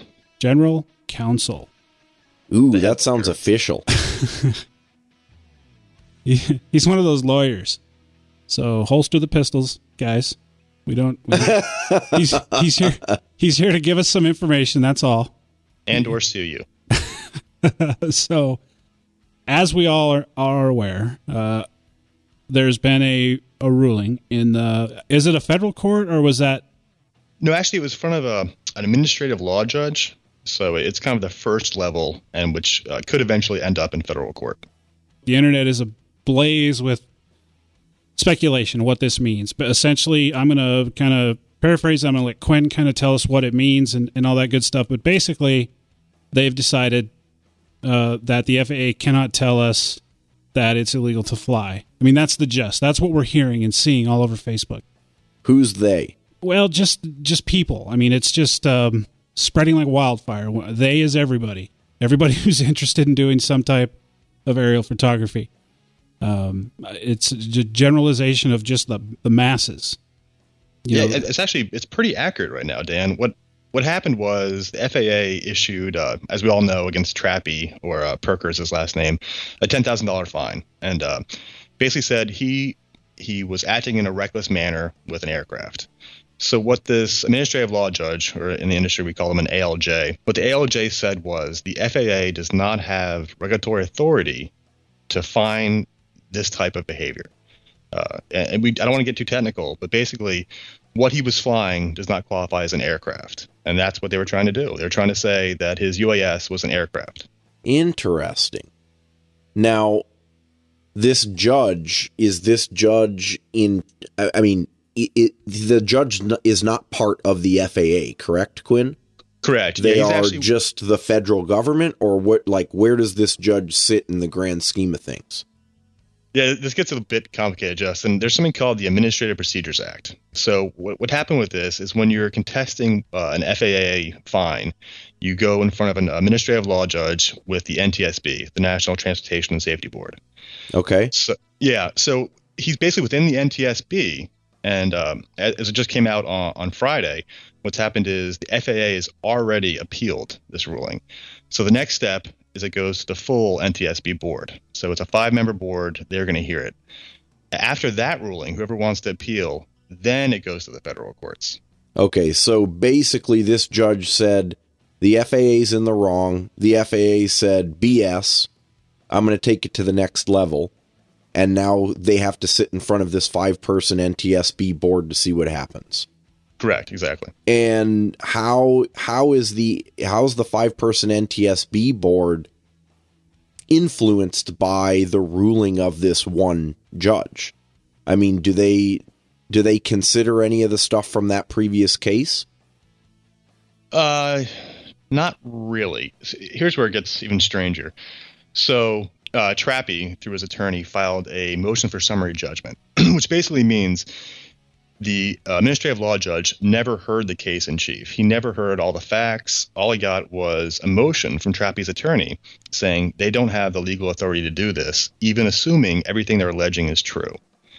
So the administrative law judge never made any ruling on the facts. He said, as a matter of law, the FAA cannot fine him. So what's going to happen now is the board is going to look at just the law, not really the underlying facts of what Trappy was doing on UVA, and make an examination of the law and determine whether or not the FAA has regulatory authority. So I see. This was intentional on Trappy's part. I mean, this is what their game plan was all along, I'm assuming, right? They wanted to challenge this, or is that To be honest, I'm not sure, but I don't get the impression that Trappy was expecting a fine because, as far as I know, this was the first and only fine of $10,000. So I think he found himself in a kind of an odd situation of being kind of the test case. And then his attorney, who I think is Brendan Schulman out of New York, who's also a hobbyist, actually, has been flying apparently for years, kind of stepped in and is doing this pro bono for free, I think, and helping Trappy out. Tell us what this means, where we're at right now, for those people who are interested in AP. What does this mean? Sure. We're kind of in limbo, Dan. So what we have established in this case is this one judge doesn't believe the FAA has authority to do this, which we can talk about the really technical reasons of why if you want to. But that doesn't change the fact that the FAA has appealed, which basically stays that judge order. So right now, Trappy's still in limbo himself. And in the interim, the FAA can still try to fine people. It may ultimately fail if the NTSB board, the full board, or a federal court of appeals judge says the FAA is wrong. But there's still a chance the FAA could go after people. My personal opinion, not legal advice, my opinion is that people are fine to begin exploring AP. But, if I was someone's personal attorney, I would be very careful because you still could get fined. Now, exploring AP meaning commercially or Exactly. just amateur? I mean, actually, commercially exploring it, Justin. Amateur photography should still be fine no matter what the NTSB rules. Right. We hear all this stuff about, up until this point, that commercial AP and aerial video is illegal, and that if you charge for it, you're going to get yourself in trouble eventually. And I've heard of stories through the grapevine that the FAA has threatened people in the past. Is this the first case of them actually formally, legally approaching someone and trying to fine them? As far as I know, it is. And they were really aggressive in the fine of $10,000. And to be honest, I think they actually did a pretty bad job of how they went about finding. They really did not find a good mechanism to bring in what Trappy did into their existing regulations, which is exactly what the administrative law judge said, is that you guys stretched this definition of aircraft so far that either you're not lying per se, but you're inaccurate in what you're representing in front of the court, because you've always historically defined aircraft as different than model aircraft. And even assuming that your earlier advisory memos, the advisory circular, I believe they're called, are what you're trying to use to fine him, you violated the Administrative Procedures Act without allowing the public to comment on what you're trying to now use as a regulation. So they did a pretty bad job, and Trappy's attorney did a pretty good job of poking holes in it. It makes me wonder whether, as a result of this, the FAA is going to get sort of, you think about it and it's like, well, they were pretty confident. They probably went into this bullish and thinking that they were going to win, and they got a slap in the face. And now, the chinks in their armor are going to be exposed, and they're probably going to come back with a vengeance. And so this might be the fire under their ass that they need to go and finalize the regulations that they've been talking about putting in place. I totally agree, but what's interesting about that is that even if they have a fire under their ass and they're going overtime on regulations, there still has to be a public comment period. So, at best case scenario, if on Monday they publish regulations, and this would be very unlikely, but best case is 30 days later, they're official. So no matter what they do, there's going to be a gap anywhere from 30 to 180 days after the first publication of proposed rules. So there's definitely a window here, but they can't, if this judge's ruling stands, they have no recourse to prevent that window from opening. Does this allow organizations like RC Fly to be even more instrumental in the possible regulations that come down? Because now everybody's kind of focused on it. I mean, they can't just quietly say, oh, by the way, there's going to be some public comment over here. People are going to be interested and involved. Sure. Well, on behalf of RC Fly's legal department, no matter what, we were going to be involved. But it's going to be a very public comment period with any proposed regulations. It's, I think you guys have both been seeing their articles everywhere from, the Wall Street Journal to my local paper has been talking about this ruling. So it's big news, and a lot of people are very curious.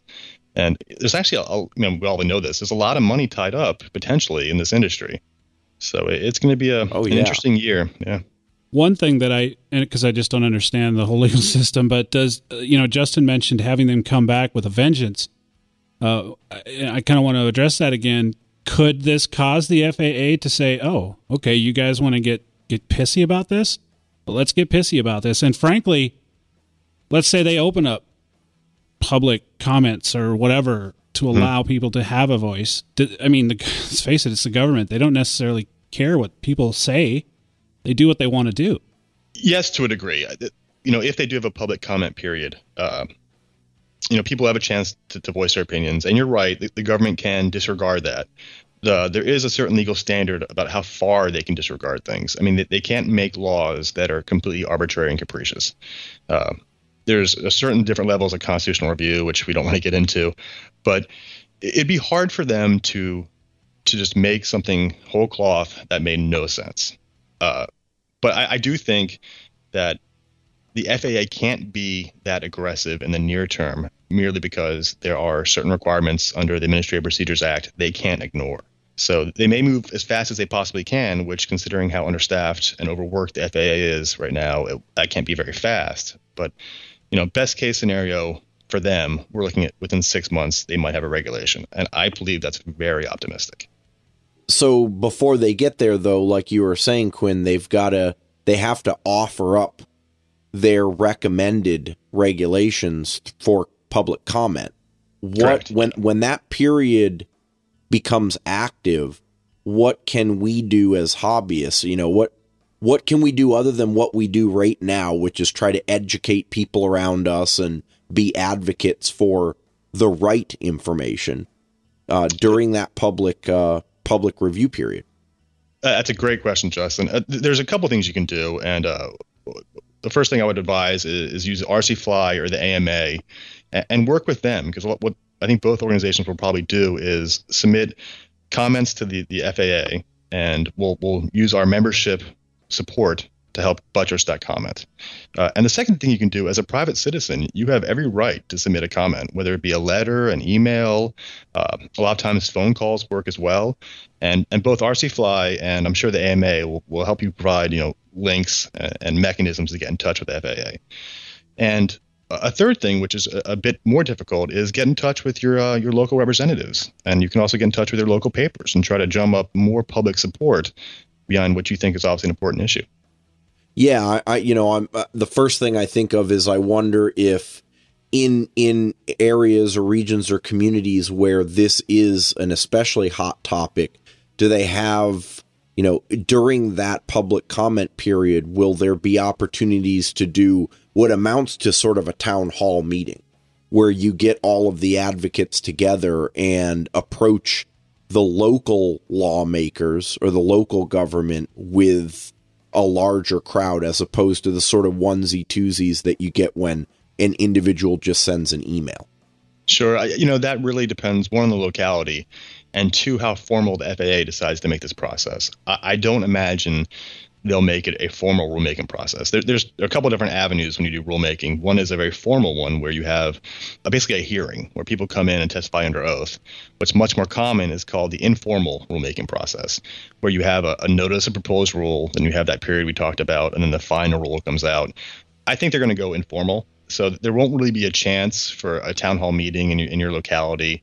So the best thing to do, though, if you think there is that kind of community support, is band together and write a group letter, or some places maybe get with universities and talk to educators there who also want to explore this technology and support a letter they're going to submit. I mean, anytime you write a letter on behalf of more than one person, you're going to have more weight.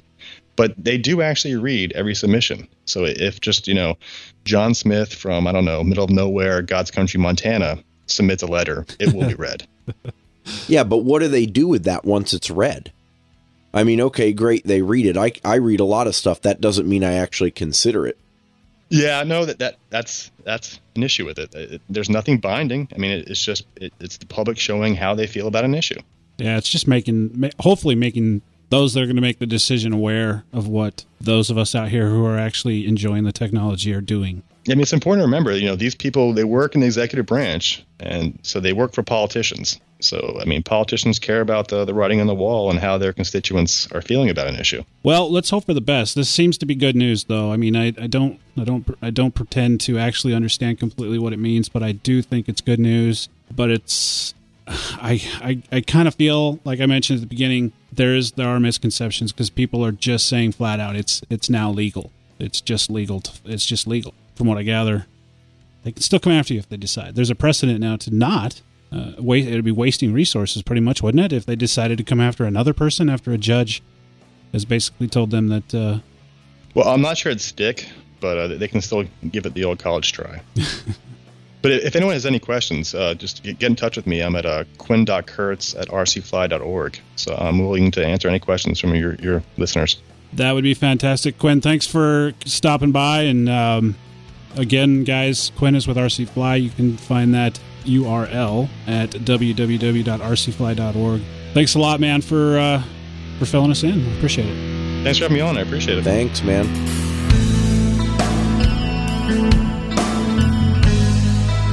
Just real quick, a recap. Hats, black, white, choose your poison, citizen number on the back if you want. Just go to our homepage, click on the store. You can also see shirts there, too. I do have a few left. Not many. We're not quite sure when we're going to do the next order. Probably in the not too distant future. Facebook. Thanks for your support on Facebook. It's, what are we at? 3250? I mean, it's getting up there. Also to our forums and our webpage. Plenty of new names hanging out on the chat box. It's great to chat with you guys. And also, too, there's a lot of people making friends there. And there's always generally somebody there to chat with. Unless it's the wee hours of the morning. That's about it, guys. Other than maybe you want to send us some email. If you wanted to do that, how would I get you an email, Nick, if I wanted to send one to you? You would send one to nick@rchelination.com. I will get back to you. I actually slept for a couple days, so I'm a little bit behind. Jesse, how could I get in touch with you? You could send me an email at jesse@rchelination.com. And please send him one so that it puts him behind. Yeah, I'll get back to you a lot quicker than Nick will. Cut into us right around flying time, too, please. What days do you go flying? Those are the days we need you to send emails to Jesse. Justin, how about you, man? You can get me at justin@rchelination.com, and I just got through a wave of about 40 or 50 emails this week, and I'm down to like less than 20 to go. So do me a favor, if you send me an email and I respond, don't respond back with more questions like 30 seconds later, because it'll still be somewhat of a delay. No, but seriously, you guys can do that. I'm doing my best to catch up, but it's a challenge. I am Dan. You can reach me at dan@rchelination.com or Dan K. Reed on our forums or the front. I generally pop in there once or twice a day. Emails for me, I'm lucky. I do get quite a few emails, but they're much more of a less technical nature and don't require as much thought. So they're very easy to respond to. And I appreciate that. Send all the hard questions to these guys. Alrighty, guys. This has been episode 127. Congratulations to Peter for winning the Goblin 570, yet to be released.